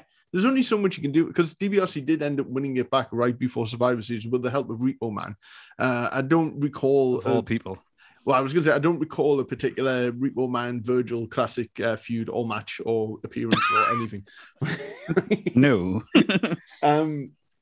But yeah, this was it was perfect for that event, I think, and I think we've said all we can on that, really, because we've got to get the jailhouse match. I really wish that of all the airbrushed singlets that not singlets, dear God, I don't want to see Jimmy Hart in a singlet. Of all the airbrushed suit jackets that Jimmy wears, I really wish when he was managing the Mountie, he had like a due south looking one that had like the Canadian Vista sprayed on the back and a Mountie and all that sort of stuff. Thought it was a missed opportunity. Early on, did you ever see he just had a plain red jacket early on? I don't know if you ever saw that. Oh, Jimmy? Yeah, just to manage the Mountie. Yeah. No, I don't think I saw him in that. I always saw him in these like silly, wonderful spray painted bullshit things. This is up there. Like, I mean, well, the thing is, as time went on, he started having custom made ones for the pay-per-views. And, there's some like... He cares so much, Jimmy Hart does. I really appreciate how much effort he always put in. Yeah. And it's the thing, unless you got close-ups of the gear, you can't even pick out most of the stuff that's done, because you're trying to look at like the date of the event and like even sometimes the picture of the arena, names of everyone he's managing. Like, he always did his best to get everyone over all the time. Yeah, he's one of my favorite managers of all time. Oh yeah, so fucking annoying as well, but that's good. Like a fucking megaphone, you do want to shove it up his arse. Yeah. Well, it's safe to say that when all these vignettes after the Boss Man Mountie match, it's when they keep cutting back to Jimmy Hart. He's like, I'm going to get my lawyer. I can't, I've had enough. Like, and you're hurting me. You're still the best part. And the thing, like the Boss Man Mountie match, it's not long. It's about just... It's not very good either, but the crowd cares. The crowd does care. I think the crowd don't... they do see it on the screen, because you do get the crowd reaction, which is very rare for an event back then, of all of the vignettes. I thought that, Yeah. When you can hear the crowd cheering during those vignettes, that felt like we're watching the Attitude Era again. It feels so unlike 91. Yeah. Well, I think, they've paid for this jailhouse match. I guess they want to see the payoff. or they at least deserve to see the payoff. And Well, they do. Yeah. So Bossman, there's no way Bossman's losing this. But what I love is the promo before it. Mountie stood in front of the NYPD and he's saying, like, when Bossman loses, I don't want you to be nice and kind. I want you to fucking bray him and put you in the back of the... He's like, this little town's hick cops. I'm like, it's in New York. I don't know when, because he's like, I don't want you to be nice like you usually are. I'm like, what? Like, are you sure? Like, they're not known for niceness. No.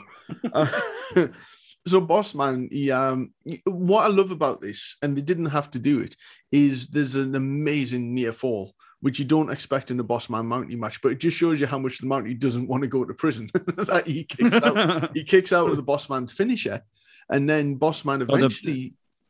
go on. Yeah, he gets him with the sidewalk slam, and then you pointed out, because I think you were quite impressed by it, what Bossman actually beat him with. Yeah, he does the Alabama slam, and I was like, oh, get in, I love that move. It just seemed weird. Like, I don't think I'd ever seen him do it before. Yeah, he didn't do it as Ray Trailer or the Guardian Angel or Big Bubba or any of his other assortment of daft names he had in his short time in WCW. Yeah, and you didn't, in terms of like really high impact moves, there wasn't a lot of that going on as well. So that really stood out. On the whole card? Yeah. It's such a modern move for the time as well. I was really impressed. Yeah. And so Bossman pins the Mountie, and then you see him getting handcuffed and taken off and all. And that's the thing. They take the Mountie's advice and use it on him. So they can I know. Treat him like shit. And you see Piper's attempted a rape joke just before it? No, go on. I can't remember what he said, but he makes some joke about the Mountie getting anally raped. And there's just like an awkward pause for about 20 seconds. And then the commentators all just start talking about something else. Which is quite funny, given that WWE then did that for the last vignette anyway. I can only think that Heenan and Gorilla are both like, you didn't just say that, oh no. And then they'll be watching the footage on the big screen like, fuck's sake. Again, because I don't want to seem like a hypocrite with this kind of thing, because I'm not keen on like movie matches where it's like a multi-camera thing. I wasn't keen looking at it now. And I get, but you don't realize it as a kid that this is a multi-camera shoot.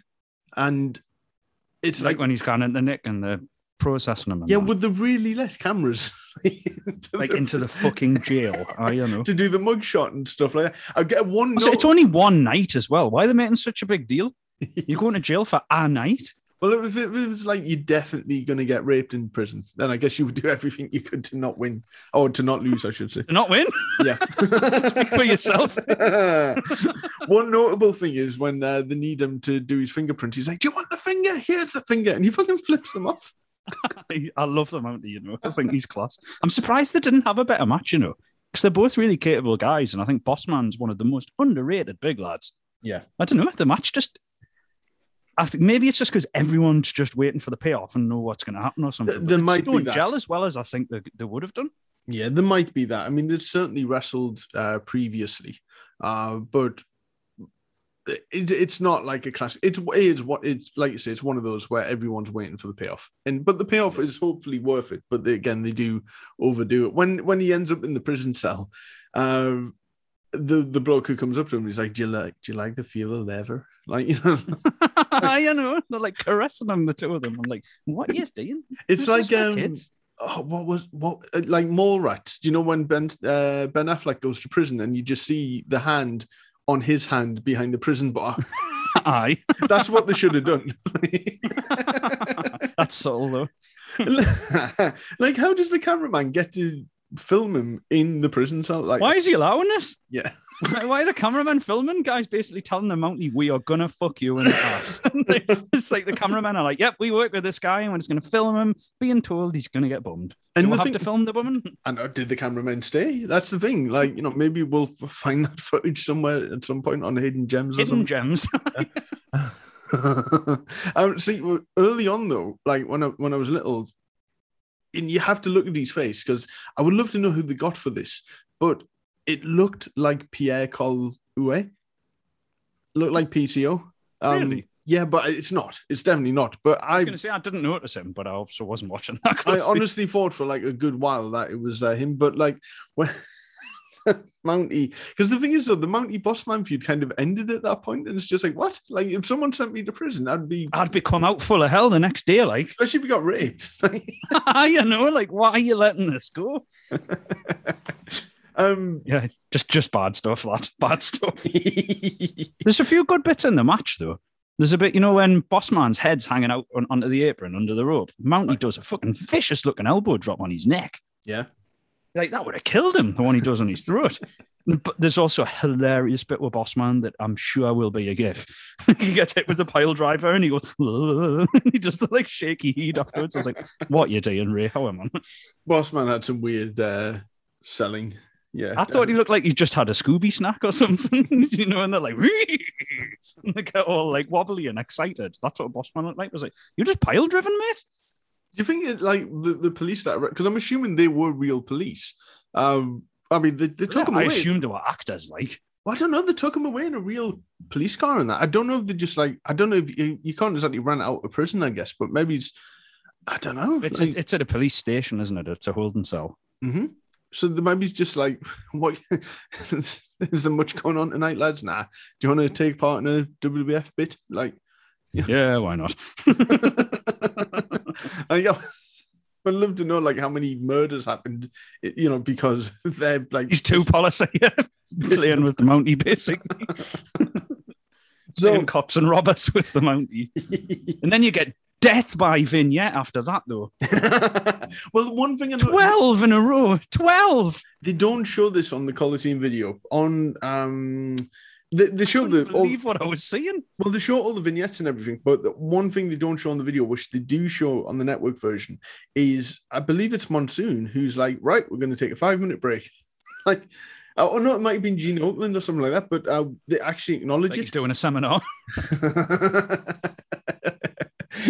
So I'm guessing all these vignettes did not get shown in the arena because people want to go out and have a tab. And... I would definitely have gone for a beer at this point. Like. So are there any that stick out? I said, like, they all serve a purpose. It's just so fucking many in a row. I was less annoyed by it once you explained to us it was an intermission. Because it's just suddenly like, all right, and there's a vignette, and there's another one. And there's another one. I was like, what the fuck's going on here? After the 6th one, I was like, seriously, what's going on? Not knowing there were 6 more. If you watch all those early, I mean, really after, because I think this might have been, honestly, a Tony Schiavone thing, if he was in charge of the Coliseum videos, that he might have introduced the idea of actually doing something with the intermission instead of putting a clock up there for 5 minutes and a couple of adverts and stuff like that. Because it did seem, SummerSlam 89, certainly seemed to me like the first time that they had a load of interviews in a row. Luckily, everyone could talk, so it was entertaining. You know what I mean? But if you watch like Survivor Series 91 stands out for that. This SummerSlam, WrestleMania 7 does it as well. But that's when they had celebrities interviewing people, and it died on its ass. Because I don't remember that. Well, that was specifically meant to be bad because Heenan, as a rib, set the celebrities up to interview all the heels, like The Undertaker or... all right, so just treat the celebrities like cunts all the time. Yeah, basically. Yeah. And that's when, I mean, they had Donald Trump's wife. Which one was Ivana. No, Marla Maples. Remember? I don't even remember that one. Oh yeah, she was interviewing the Nasty Boys backstage, and they're kissing her and they're chucking champagne over her and stuff like that. I fucking love the Nasty Boys, you know. Well, one thing to say about, because I was watching a shoot with Jim Duggan, and he was talking about what the Bulldogs, how they could be bullies. And it's like they were only bullies to like the jobbers, whereas like Brian Knobbs, he would bully the jobbers, he would bully Hogan, everyone, he would bully Flair, like the Steiners. Like, yep, you're all getting fucked with. On Flair's Hall of Fame speech, they're talking about a rib that Brian Knobbs pulled on Flair or something like that, and he's like, "Knobbs, where are you? Here, I heard you here, you fat piece of shit." Knobbs is, I love that team. I love that team. Knobbs is great, and Knobbs is in. Have you seen? He's in hospital at the moment. He's going through it. Ah, he is. It's very sad. It's very. You would think, being best mates with Hogan, that you wouldn't need to do a Kickstarter. Like, that's all I'm saying. Yeah, I know. I can't believe it. Like, for all Jericho can be a Trumpy knob jockey often. Like, he fucking helps loads of people out in those sort of situations who he was peers with money, and like Hogan really should. You'd think cynically, with how much bad publicity Terrible Terry has, and everyone fucking hates him, that he would do things like that and be like, bring the cameraman, brother. It's especially if you won 100 million on that court, which I don't think he got, to be fair. But no. But so Hogan would take a fucking selfie while he was giving you the check. So this intermission, I did point out to you that always on a SummerSlam, it seemed like there'd always be a heel who had lost a title would always give the best promo. You never get post-match interviews with angry heels anymore, like vowing to get revenge and stuff like that. And I always thought that they were great because you get to see them be embarrassed and, you know, again, vow revenge and stuff like that. And it's a great payoff. And you see DiBiase this year being like really annoyed, him and Sherry. But I mean, there's a lot of, like you say, a lot of vignettes, so we can't go through every single one. Did any of them stand out to you? They all serve a purpose, but none are especially entertaining, if that makes sense. I get you. Yeah, I enjoy the context. That's one thing. If you remember when me, you, and Scott were watching that WrestleMania from '89. Oh yeah. Like all I'd ever seen was the tag classic of it, where they had like conjunctives and what have you, and they were telling you what happened in the matches. When me and you watched that pay-per-view, I was just like, what the fuck is this? Because none of them were in. And I had no idea what was going on. They just seemed like loads of matches for the sake of it, even though they aren't. And also none of the matches were edited. So you got like Ronnie Garvin against Dino Bravo, which went on for far too long. And then you killed all three of that, didn't it? Yes, there's a reason why they cut these matches down a bit. But so yeah, we'll go into the tag title match. Now, I want to get your thoughts on this because it's LOD Nasty Boys, sold, right? Two amazing fucking teams, braying each other. But Fun fact. Mm-hmm. While I remember it, the Nasty Boys, this title run made them the only team in history to have won the NWA, the AWA, and the WWF tag team titles. Nice. Oh, well, LOD. No, the Nasty Boys. Like they were the champions at the time, weren't they? Yeah, they were. When LOD won it, they also became like Triple Crown. They've never been to AWA though, had they? They had AWA belts, yeah. Did they really? Oh, well, there you go. My fact means fuck all. Sorry. I don't even remember the Road Warriors being in AWA. Neither do I. Alive. They won it in '88. If you watch... so nobody saw it. Nobody saw it. When you saw... when they did that Over the Edge show in Milwaukee, when Lawler pulls off the Crusher's leg, and he gets fucking... Oh, no, Yes. Sorry, Mad Dog's leg, and then the Crusher fucking brays him because he doesn't realise that it's not a work. And he's like, who come here? Fucking... You fucking dare. So LOD come out first, and Lawler's just like, so what? They won the AWA title. Like in '88, I won the world title, and I never had to come to this fucking shit up.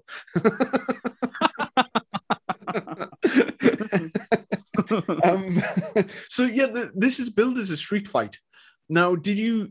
They never mentioned it, I don't think, which is probably a good thing because it would have. No, they do say it's no DQ because there's one bit where they break the rules. I think it's Knobs gets like the cable around someone's neck, right, and he hits him with a pint or something like that, and Gorilla's like, "Oh, see, it's because it's no DQ. Anything can happen," and they're proper hyping it up like you're watching the. He hits him with a pint. Death. Something like that, doesn't he? There's like a plastic pint or something. Oh, right. Okay. I'm thinking not like a glass one. That I'm thinking like cool. Begbie from Trainspotting, just fucking. No, he doesn't be a glass one. That would have made it a lot more interesting. No, I'm sure he gets waffled with like a plastic pint pot off the front or something like that. But So, yeah, I mean- they really act like you're watching the Tournament of Death at that point, and I'm like, shut up, man. It's like an opposite Malenko, though, isn't it? Where they actually stick to the rules. Compared to Sold Out. If this wasn't advertised as a street fight, for me, it would have been perfectly fine. But the fact It's too that short as well, though. That's the other thing. it's This is the very kind of short. match I would dream of seeing, and then it's like 8 minutes long. Yeah. Does the fact, though, that they don't go all out on a match that is meant to be no DQ, does that let it down for you? It does. And do you know what really hurts it in that way as well? Maybe this is because I'm a fan of the Southern stuff. Mm-hmm. This is no DQ, and it's a tag match. So you've got to make it tornado rules. Like, why the fuck would you tag out? Like, the ref's like counting them, and he's like checking the holding the tag rope and that. I'm like, it's no DQ. You told me to get out. I'd just say no. Like, what are you going to do? Disqualify us? Like, even Heenan points that out, and Piper starts like trying to save it because Heenan's like, well, why are you getting out the ring? It's like Heenan's just being logical. And I was like, yeah, I was just thinking that too, Bobby. What the fuck's going on here? If it wasn't such over teams, And if people were expecting a no DQ match, I think they would have been booing this. Yeah, it's enjoyable enough, but it's just short and it's not violent. And yeah, I think that one of the reasons I was down on this pay-per-view after I watched it was this was one of the matches I was thinking, get in, I would love to see that. And then it was just not fun much. Yeah, and for me, and I mentioned this to you, the model tag team tornado no holds barred rules match that they should have watched before going into this was Doom against the Horsemen in Starrcade 90. You know I love that. Oh, because I love that event, even with the Black Scorpion and all that kind of thing. But this... I love shitting on the Black Scorpion, but the rest of that is a fucking amazing event, and people don't remember that. Mm-hmm. So that is, people bleed.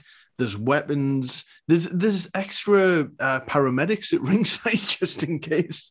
It's great. It's everything you could want, except for the shite double pin finish. Yeah, I'm never a fan of that. Like. Where the referee just like counts, but it's like, what? Like, surely. And they count with both hands, like doing the pin at the same time. Like, fuck off, man. Wrestling's silly, but that's very silly. It's quite silly. And not a thing to do on your biggest pay-per-view. Yeah. If you've got a fucking guy who comes out of a spaceship for the main event, it doesn't really matter. That's fair enough. So yeah, it's sadly not a lot memorable about this match, except for the fact that Knobbs takes the worst looking flip off that Doomsday I think I've ever seen. He does, doesn't he? Like a sack of shit. Like he just fucking... The thing is, because he's just dumped, isn't he? He really is. Because that's the thing. There's more skilled teams like Money Inc. who refuse to take that Doomsday. I think Knobbs was like, I don't fucking care. Just fucking do it, and I'll go flying. Like I've done worse. Whatever. how he didn't actually break his neck. But I fucking don't know. They're in mint shape, by the way, the Nasties at that point. Yeah, they're probably in the best shape that they were ever going to be in, I think. The thing is, it is crazy that how many names over that year or so came from WCW, NWA into the WWF, and it felt like, unlike previously, they were actually starting to be used a bit better, except for the Dragon. Poor bastard. But it is mental. But we've talked about this just today. Like, I never get the criticism of mocking a company because they're using a lot of other companies' former names. It's just, that's wrestling. There's only so many fucking jobs out there. That's only a WWE fan, modern WWE fan specifically. Mm-hmm. Like, if you were conditioned from the millennium onwards, like, you have that attitude. It's like I was saying to you, and people are like, oh, it's just TNA 2. I'm like, I fucking love TNA in the 2000s. It was a really fun time, like mint. And the insult you've just said there would make me think, oh, I better check this out. And you know what? If no matter what you like, anyone thinks about WWE, it's the biggest show, and they've worked fucking hard to get there as well, and they deserve to be there if they want to be there. Totally. I saw a funny meme today about that. So you were saying about people keep calling them like TNA 2.0. I think I might have sent you it, but then it's like there's a picture of all of the fucking guys from Impact who are in WWE now, and there's like 20 people on it, and like 3 of them are champions, and that you're like, yeah, about that TNA 2.0 thing. Yeah, it is quite funny though. I've got a TNA calendar from like 2009. Or 2008, sorry, and just before things start going bad, because Christian's in it, so like that's but it just shows you that they were selling calendars of TNA in the Metro Center. You know what I mean? Like in Calendar Club, like TNA they had the chance to fucking be huge or certainly be bigger than what they were, but and they fucked it all up. Has anyone fucking missed an opportunity more than they did with that? Well, when you look at that calendar, though, because I looked at it, maybe it's 2017, so Sting was still there, Christian was there, and Angle was there, and I was just like, fuck me, I could put this on my wall now, and you would think it was a current WWE calendar.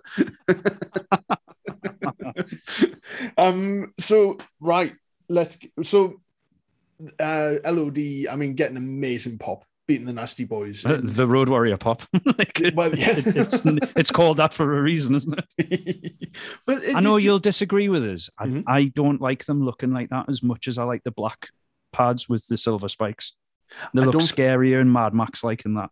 If it helps, I don't think they did either. I think they just knew. Did they not? I think, Animal, one thing I love about Animal's biography is he goes so much into the ring gear. Like, he cared so much about, like, talking about using different colors and different styles of the face paint and stuff like that. He had a slightly artistic His face paint was art. The fucking Predator one on that. Yeah. And I love, because, you know, I'm a nerd for this kind of thing. I love it when they talk about just little things like the entrance gears and me too. And like an attire that they wore as a one-off, or like, and they tell you the reason why they wore it and stuff like that. Mm-hmm. So they knew they had to just be more child-friendly and more marketable. That's basically it. Because if you look at, I think their gear was being made, the red gear, but it hadn't been made in time for when they showed up. So they were actually still wearing their WCW gear at that point, and Hawk even still had his old WCW face paint for the first photo shoot that they did. That's fun. And it's been used. You know, it's like the black bat sign with the yellow stripe through it. Mm-hmm, They use that on a lot of merchandise for a good long while. And I don't think they're even wearing the spikes at this point, and they don't look like WWF LOD. Even like I say, when they show up on TV, and when they first showed up, they didn't even have the "Oh What a Rush." Like very early on, they had just generic rock music. Really? Yeah. It's just one of you think though that they would have had it all fucking ready for your biggest team ever coming in, but they are one of the fucking, apart from maybe the Steiners, they're one of the fucking coolest teams ever. They really should add something. I don't know, that red armor for me kind of looks like someone went to like Laser Quasar and just said, make it a bit bondagey, just like slightly bondaged up, or motocross. You know, like the body armor you might wear dirt biking and that sort of thing. It's a bit like that, and it's just not as cool as the Mad Max look. I agree. Is it worse than the blue WCW gear? That's fucking dire. That's just the same but blue. It's like choosing the same character twice on Street Fighter and having the alternate attire on like where you both fucking can. They made that gear as figures, and when they first brought those figures out, this was like what 06 or something like that. I hadn't seen that little WCW run, so I was just like, "What the fuck's this? Why have they done this?" It looks wrong, doesn't it? It does look wrong, because that's the thing. The red attire is so kind of synonymous with the WWF run, which is probably their most famous run in terms of worldwide recognition. Oh, definitely. I liked it when I was little as well. When I was a child, I thought it was cool. Yeah, like, I was fucking 6 or something, wasn't I? Yeah. But the blue does seem right. If you noticed at the end of that WCW run, they started going back to the red. Oh, sorry, I meant the red I liked when I was clearly not 6 from the no. I was well older than that by then. But at the end of that, though, I think they even realized that the blue just wasn't working. So they went back to the red, and they wore like this gray and red and black design on the tights that they would actually bring into the WWF as well, with this sort of more gray and not bright red shoulder pads. It was more gray and silvery with a bit of red in. And you've reminded us of the worst look now. There was one worse than the blue. Oh, go on. Fucking LOD 2000. Jesus fucking Christ, they looked stupid there. Did you know Hawk punted that fucking helmet into the crowd one night? I do not blame him. It is appalling. Looks like the Stig going to a fancy dress costume party. It's just so stupid. It was, if they didn't have Sonny early on, I think that people would have just laughed at it, to be honest. But aye, fucking hell. How can you imagine? Like, let's get the Legion of Doom with Sonny and make it suck. Like, how are you doing that? Well, if you want to talk about like laser questions, so fuck me, the laser, because it was LOD 2000, it was futuristic, and as Techno Team 2000 have shown, you know, it definitely works. So, That was the at the time version of putting the new in front of, wasn't it? Yeah. LOD 2000. We'll do their run at some point. Fucking hell. I'll subject you to their 98-99 run. I've seen some of it. So after the LOD Nasty Boys match, we kind of have the filler match of the night. I'm not entirely. I guess you need something maybe to break. Do you know what I should have had here? I tried to justify it, but I never believe in it. The whole match to break up the crowd, calm them down for the main event. It's like, no, capitalize on the fucking hot crowd. Yeah, I know. Keep going with the heat.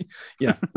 That's something I know we both are quite passionate on. I'm like, just fucking keep overexciting the audience until they're going to die of excitement. Just give them a fucking good show. Stop trying to control their You're emotions. already going to end it with a fucking wedding. Like, put the wedding here. If you need a fucking dead spot before the main event, how about the wedding that you're going to main event the pay-per-view with? Jesus Christ. With the little munchkin kids, and one of them looks like Macaulay Culkin. What were you going to say? Sorry. Something fun I saw. Just before we go away from Legion of Doom and the Nasty Boys. Mm-hmm. There's a woman in the crowd who has like Cabbage Patch Kids dolls made into Nasty Boys. Isn't that fucking fun? I love that. It doesn't get more of its time than that, like, but yeah, they definitely. I do remember that they should have marketed those or something. I would love to think that they're in a cupboard somewhere. I hope so. I love them. Were they more over with you than Rocco? Yeah, they were.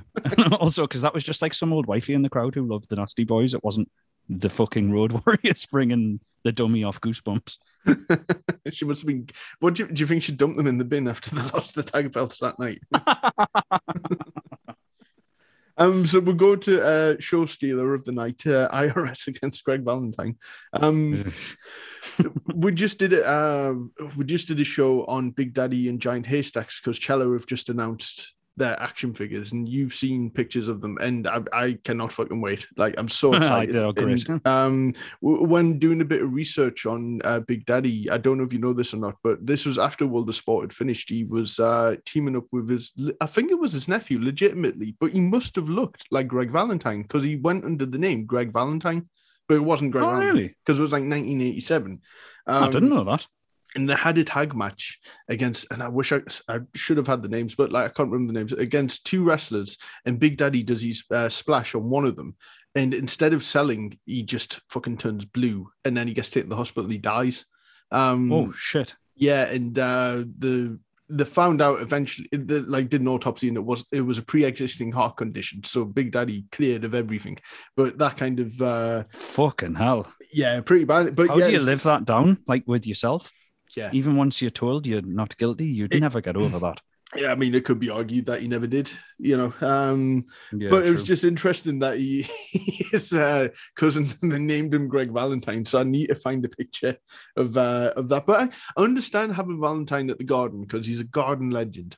But he had nothing going on at this point. I'm actually surprised when you think of the names that weren't there, like the Rockers and Jim Duggan and Tito Santana. Jake the fucking Snake. One of the only stories I can remember from 91 is the Jake the Snake stuff, and then he's not there.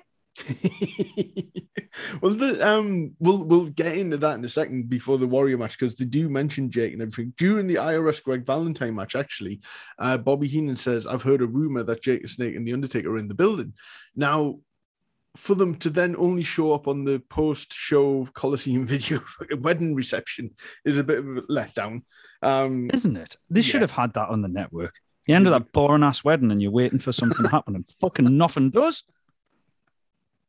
Yeah, if you've only seen the Coliseum video and then you've sold your DVD because you're ready to watch it on the network, and then one of the best parts of the night just fucking isn't fucking there. So yeah, there's nothing.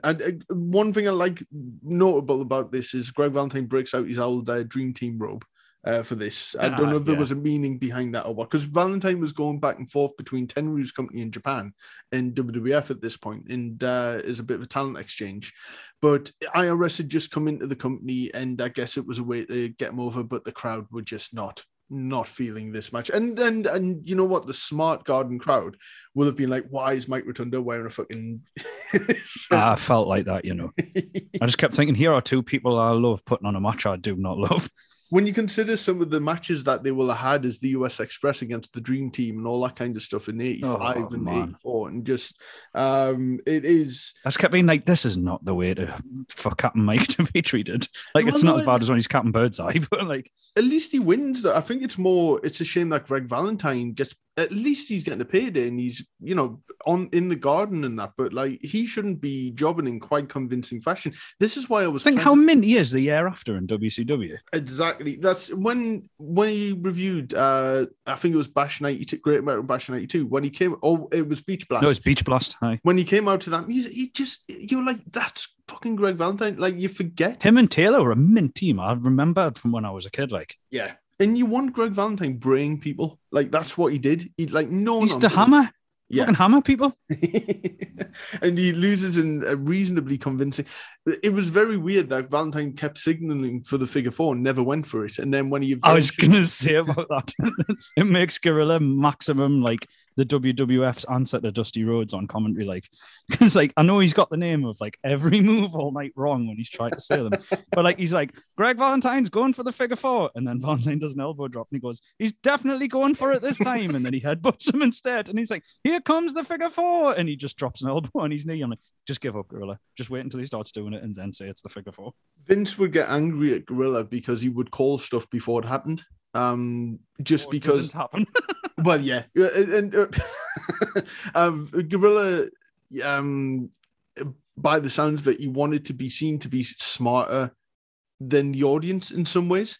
Mandibular and all that bullshit. Yeah, and you can do it if you're Heenan, going, what side is he on and stuff like that. You know what I mean? Even though you don't actually know it's actually going to happen.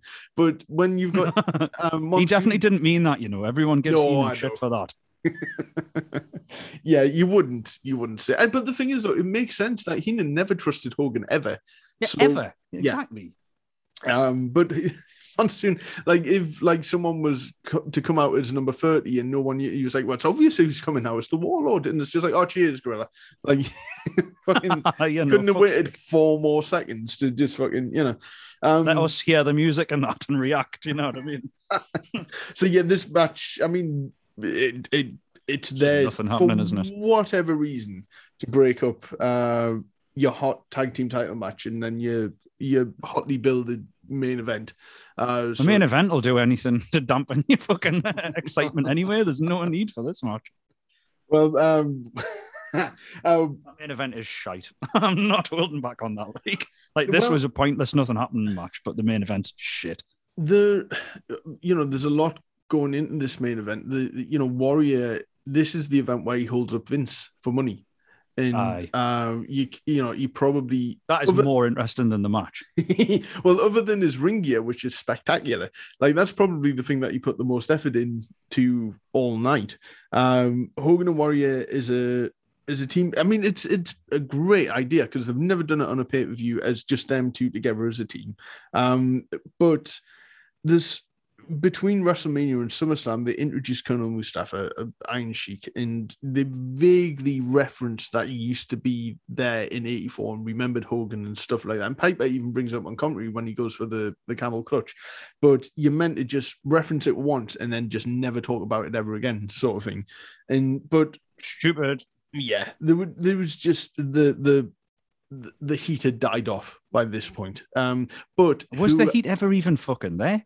Like people did not buy tickets to the WrestleMania or anything. No one gave a fuck about this angle. Yeah, but this, well, I was going to say who else do you put in? Obviously, Jake and the Undertaker. Yeah, definitely. You could have had a fucking mint main event. Yeah, and the thing is, because one of those things, again, as a kid, when you've only seen the Coliseum video, as I had only had, I think you had seen the TV at that point. The Jake Warrior Snake Pit teaching them the ways of the dark side so you can fight the Undertaker. And I like all that camp shit though. That is fun. It's fun and it's ridiculous. And there's a couple of points. It's really stupid. It's like TNA level stupid, some of it, but that's why I liked it. It's so camp and so far beyond and stupid that I enjoy it. Yeah, it's so un-WWF because they're doing the mini movie before those WCW White Castle and all that kind of stuff. I was thinking that. It reminded us of some of the cheesy shit that WCW did. Mm-hmm. With a couple of point of view camera shots, which I would have, it's one of those things that how did they get the cameraman to agree to go into the room with all the fucking killer king cobras and shit like that? Yeah, no, fuck that. I'm not going in there. So I never saw any of that.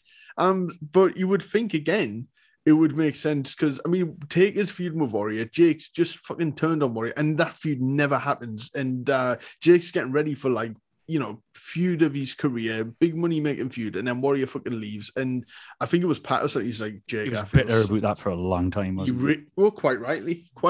I would have been. So all you've got is. And you know what? It's nothing against the 3 individual people, but like fucking Adnan is early 50s, can barely do out. Colonel Mustafa, Iron Sheik, I mean, even by 89 WCW, he's fucking gone. I know. And then this is 2 years later. Why? I guess... Why is just the word for everything about this angle. Just why? To give them some more heat, I guess, because the Sheik's a natural heat getter. that's the only reason I can think of it. Because WCW let the Sheik's contract roll over, and that was 150 grand a year, and he was so bad that they tried to make him a jobber on TV, so he would get disgusted and quit. And he was like, "No, Baba, I do all the jobs." Pin me, pay me. Oh, Kevin Nash said one of his first road trips ever was with Sid, Dutch Mantel, and the Iron Sheik. And he was just like, what the fuck have I How got bizarre. Jesus. And he's probably a fucking wizard at the time as well. Or is he still the Master Blaster? I can't remember. He goes to a few gosh gimmicks. Yeah, Master Blaster, the legendary Master Blasters. So that's the thing. The crowd are very much into Hogan and Warrior. I don't think they care about who's facing them, to be honest. It's house show as fuck, this. It really is. It's hilarious as well. Sid comes out to zero response, which surprised us. And Monsoon's like proper jizzing his pants over the ovation he apparently got. And I'm like, we were expecting them to dub that in later, Monsoon, because they haven't yet. Well, Sid, and that's another thing, between WrestleMania and SummerSlam, Sid randomly shows up and they kind of insert him into the main event so quickly that you don't have time to really know what Sid's about. You know, he's not really wrestling at this point, or he hadn't done anything of note in WWF, and they immediately put him in as guest referee. I get People it. might have known him from WCW, to be fair, though. No, I totally understand that, but in terms of just establishing him in WWF, like, why would he be in the main event immediately and all that kind of thing? And you know, especially if they're barely doing any vignettes or like any kind of push or whatever. But the whole night and through the match, they fucking embarrass him at the end as well. They do, and the Heenan goes out of his way to try and push the idea that Sid was going to join Iraq or Us, but fucking Iraq and roll. It's more like torture Iraq, isn't it? But even when so they're trying to add some kind of intrigue, and it's just not working because Heenan's just looking too much into it, but they're also trying to get Piper to even agree with Heenan, which would never normally happen. So they're trying to make it seem like Sid could turn on Hogan and Warrior here. It's not going to happen. I mean, it's just, you know, so Warrior, that spot where he chases Colonel Mustafa, not Colonel Mustafa, he couldn't have run to the back. No, he chases Adnan out. Chases Adnan to the back. They'd done that previously. Hogan and Warrior would team up against Taker, Adnan, and Slaughter. And there's even a match on a Coliseum video where Warrior runs to the back just so Hogan, it's the line Hogan must pose, so he's in there by himself. But this time Warrior runs and keeps fucking running. I think he just, you know, I'm getting the fuck out of town here. He gets the money, apparently, if you believe Vince, and Warrior's never said anything. Warrior's never disputed that. No, right? But he also got fucking fired immediately. And that was kind of the end. And the Hogan luster had gone. Right? Yeah.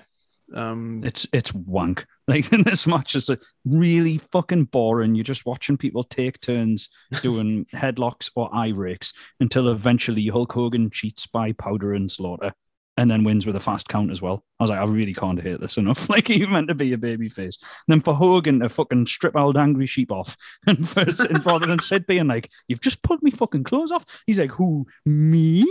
And he like simpers like a little bitch. And he's like, oh, I can't believe I'm getting a Hulk up with Hulk Hogan. It's like, fucking hell, turns out I could hate this much more. I love it when Hogan points to the back and Sid peeks through the curtain and he looks. Remember the Scottish Widow advert? Yes, I do. he looks like the Scottish Widow. But yeah, no, him peeling off Sid's shirt. I mean, there's definitely, you know, some undertones. And he's like, "Oh, thank you, Hulk." Like, what the fuck am I looking at here, man? But you know what? It's like Kenny Everett or something, isn't he? I just wanted him while he's hulking up. We're going, it's all in the best possible taste. I love a Kenny Everett reference on the podcast. Thank you. You can buy his entire series, you know, on DVD. They've just brought it out. It's fucking 45 quid.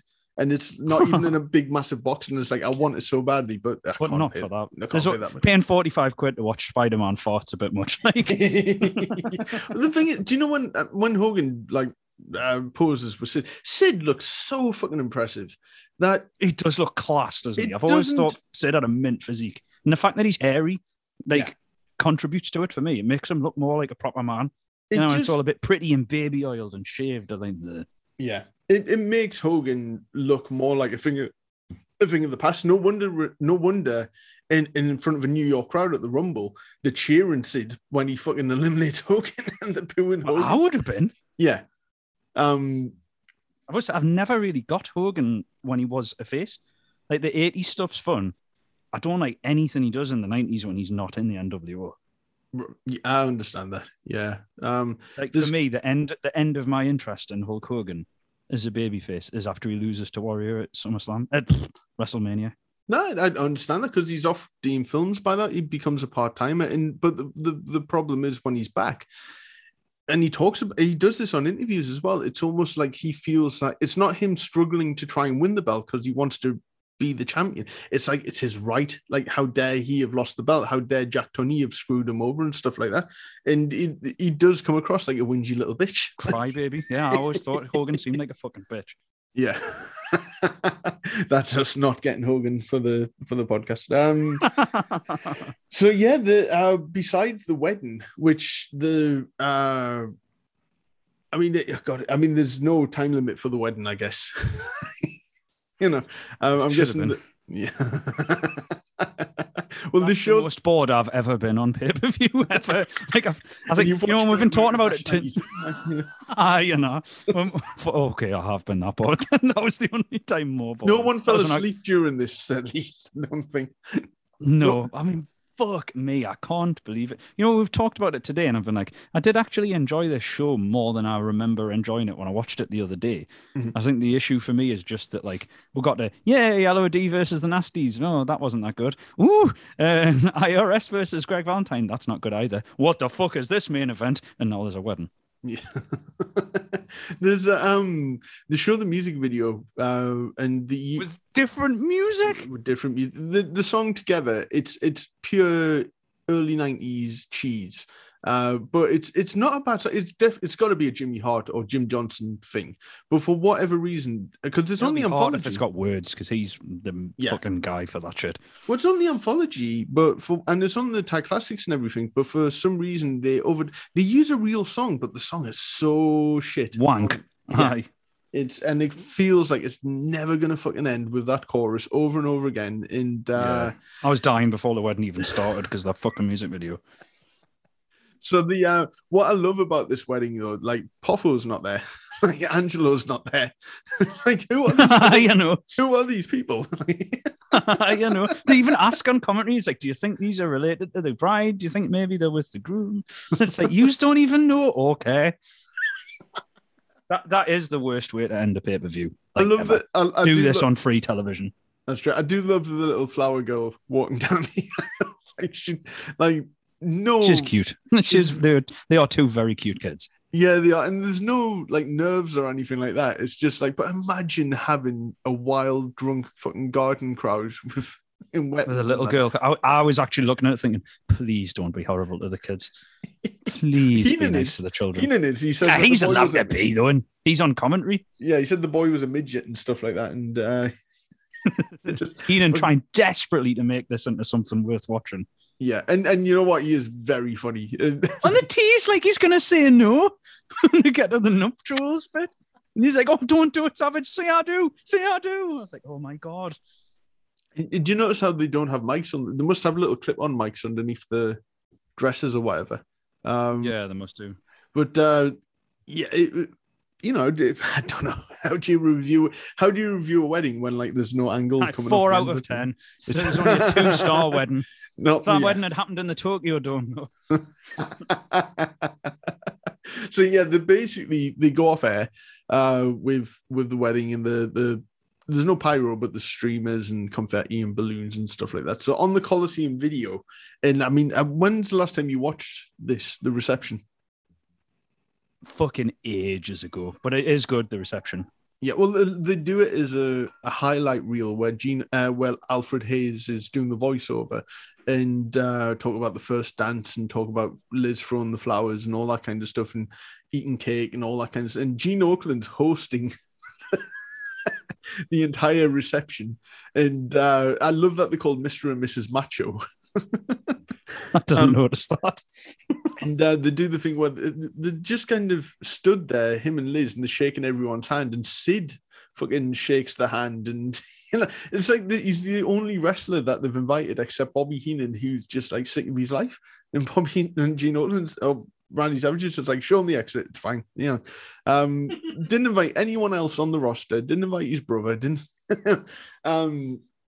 It's what you'd expect, just fucking mush, basically. So then it gets to the point where Alfred Hayes is like, this lovely occasion has been, just spectacular and romantic until this happened. And then the opening the presents and the fucking snake comes out, and it's classic WWF. Like I did like that, the reception though.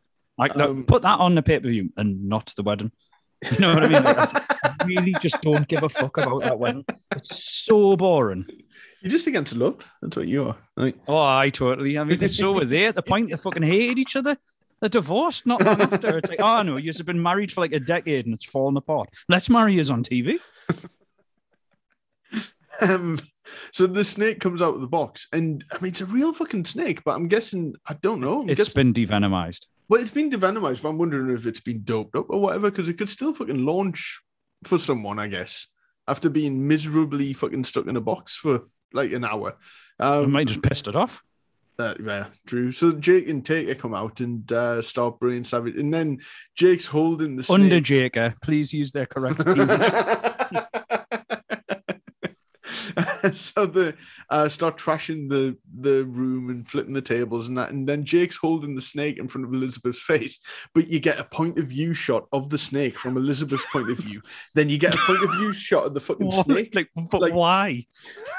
Like fucking why? Like we would be able to see that, cameraman. Yeah, and Elizabeth is not a good actor, or actress. I'm sorry, but, she's not. She's not. And then that's basically how Alfred Hayes is like, this monstrosity of an attack, and for a Coliseum video. It's just a fucking snake. Yeah, shown exclusively on Coliseum. Yeah, this tragedy. So yeah, that is the end of SummerSlam '91, and there's nothing quite like that show. Don't they get the snake to bite Randy on television later anyway? I'm sure he gets bit in the ring as well. He gets bit where? I'll rephrase that. I'm sure the snake bites. I thought you were talking about in the ring. I thought you were talking about their wedding night or something. Yeah. I really did not want to imagine Savage getting his arse munched. So yeah, he does eventually. No. They continue the storyline basically, because this is they went after Warrior with the snake and everything, but there didn't seem to be any link between Jake and Savage, unless there's something I've completely missed. I don't know why originally Jake attacked Savage. There was no reason for it, but then that did start. I think I remember actually. Oh, okay. It's with Savage being retired. I think it's just a case that isn't Jake coming out and he's like insulting him on the microphone like all the time, knowing Savage can't do anything about it. And it's just like being a coward is what I think. After he's done the like, you can never trust a snake thing to Warrior. Mm-hmm. I think it's just that it's like, well, you can't do shit about this. And, like winding up a dog that's on a chain kind of scenario. I think it's like just like that, basically, as simple as that. That makes sense then. I could be totally wrong. No, my memory from back then isn't very great. That makes a lot of sense, because that's how Jake eventually got Savage in the ring for the snake bite thing. He's goading him, and then he eventually comes in the ring. That mid to late 91 is so good for heel angles. You've got the snake bite. You've got when, but Flair, WWE is, WCW is not at the time. No, well, when Flair comes out, he's antagonizing Piper. And you'll have seen the clip where he's like fucking pushing his head and stuff like that. And then Piper and Flair have to get held back. And then Piper picks up a chair. He's ready to hit Flair. And Vince gets in the way and he fucking smacks Vince across the back. And it's just a wild, like, they were so good at that point for just really having a lot of heat. And Taker winning the belt and like say the snake bite and stuff like that. There's so much decent. Everything picked up once Flair came in, basically, and when Jake turned heel as well. It really was like them pressing the reset button and like going in different directions with a lot of people. And like say starting Brett with the Intercontinental title and upping the quality of the shows by having him in prominent positions with, just great matches against whoever. The Boss Man Mountie feud probably had to have been ended, and thank fuck that ended the Slaughter Mustafa Adnan stuff. Warrior was gone. Things did really take a turn after SummerSlam 92 and 91. I don't necessarily think for the worst. I think they just realized they had to go in different directions with stuff and freshen things up a little bit. That's just my take on that. Fair shout. You'd know better than me. That's the thing. 91 isn't my most watched year. No, the WCW stuff from then definitely isn't for me. But there's so much going on that I think people forget about, and 91's a pretty historic year for both companies. Backstage stuff. Yeah. And, Flair obviously being in the center of that. Who went from WWF to WCW in 91? I can't think there's many. Paul Roma. I don't think even that was until later. That's the only thing that springs to mind. Otherwise, it's 92, isn't it? Like Valentine. Yeah. It did seem like 91, even though business might have been not as good, it seemed like WWF were kind of on a roll creatively. Isn't that also partially WCW are so not on a roll creatively at the time? They couldn't be rolling less. Yeah, they're actually rolling backwards because they, stopped and they're going back down the fucking hill. So yeah, SummerSlam 91. I like that show. It's not an event I go back and watch that often, to be honest, because I have a feeling that I can't think why. The rose-colored glasses. It's that BoJack line, isn't it? When you just wear rose-colored glasses, you don't see the red flags. Yeah, they all just look like flags. But I enjoyed watching it. I probably won't watch it for another 5 years. But I thought, watching it on the 30th anniversary, I do that kind of thing. Watch it on anniversaries and that, because it's as good of a reason as any to put on a pay-per-view. But yeah, that's fair. So where we go next with Turnbuckle 2000, I can't fucking wait. It's Super Brawl next. Yes. Which has got some fucking silly shit in that. We'll get to see what happened next for 8 All the T as they fight over the letter T. Sadly, no Sesame Street stuff goes on. I had in my head that it was a T on a pole, but I'm thinking of a different match with a letter on a pole, because I've definitely seen it. Unless I'm mixing up the X Division when they just had a fucking X. For the Ultimate X matches, and it was like, it wasn't a belt or anything, there's just a fucking X in the sky. And there's no way fucking Ahmed's going to start crawling the gladiators. That's a good point, how stupid am I? It's just going to go up a fucking pole. Is he hell? I watching that with you, I'd never seen it before. I'd seen Sold Out because of, everyone leaving after the show, and I thought it is actually really good, that Sold Out as well. People forget. But Super Brawl, it's something else. I don't know if you can call it's bad, but it's bad in a very, very watchable. What the fuck is this? Very entertaining, even when it's terrible. And there's returns, there's surprise finish. One of the finishes is a huge fucking surprise that WCW didn't even know was going to happen. But there's such a mishmash of talent on that show, and some who I didn't even realize were around in 2000 as well. It was a very unpredictable show, to say the least. And it's an amazing shit show.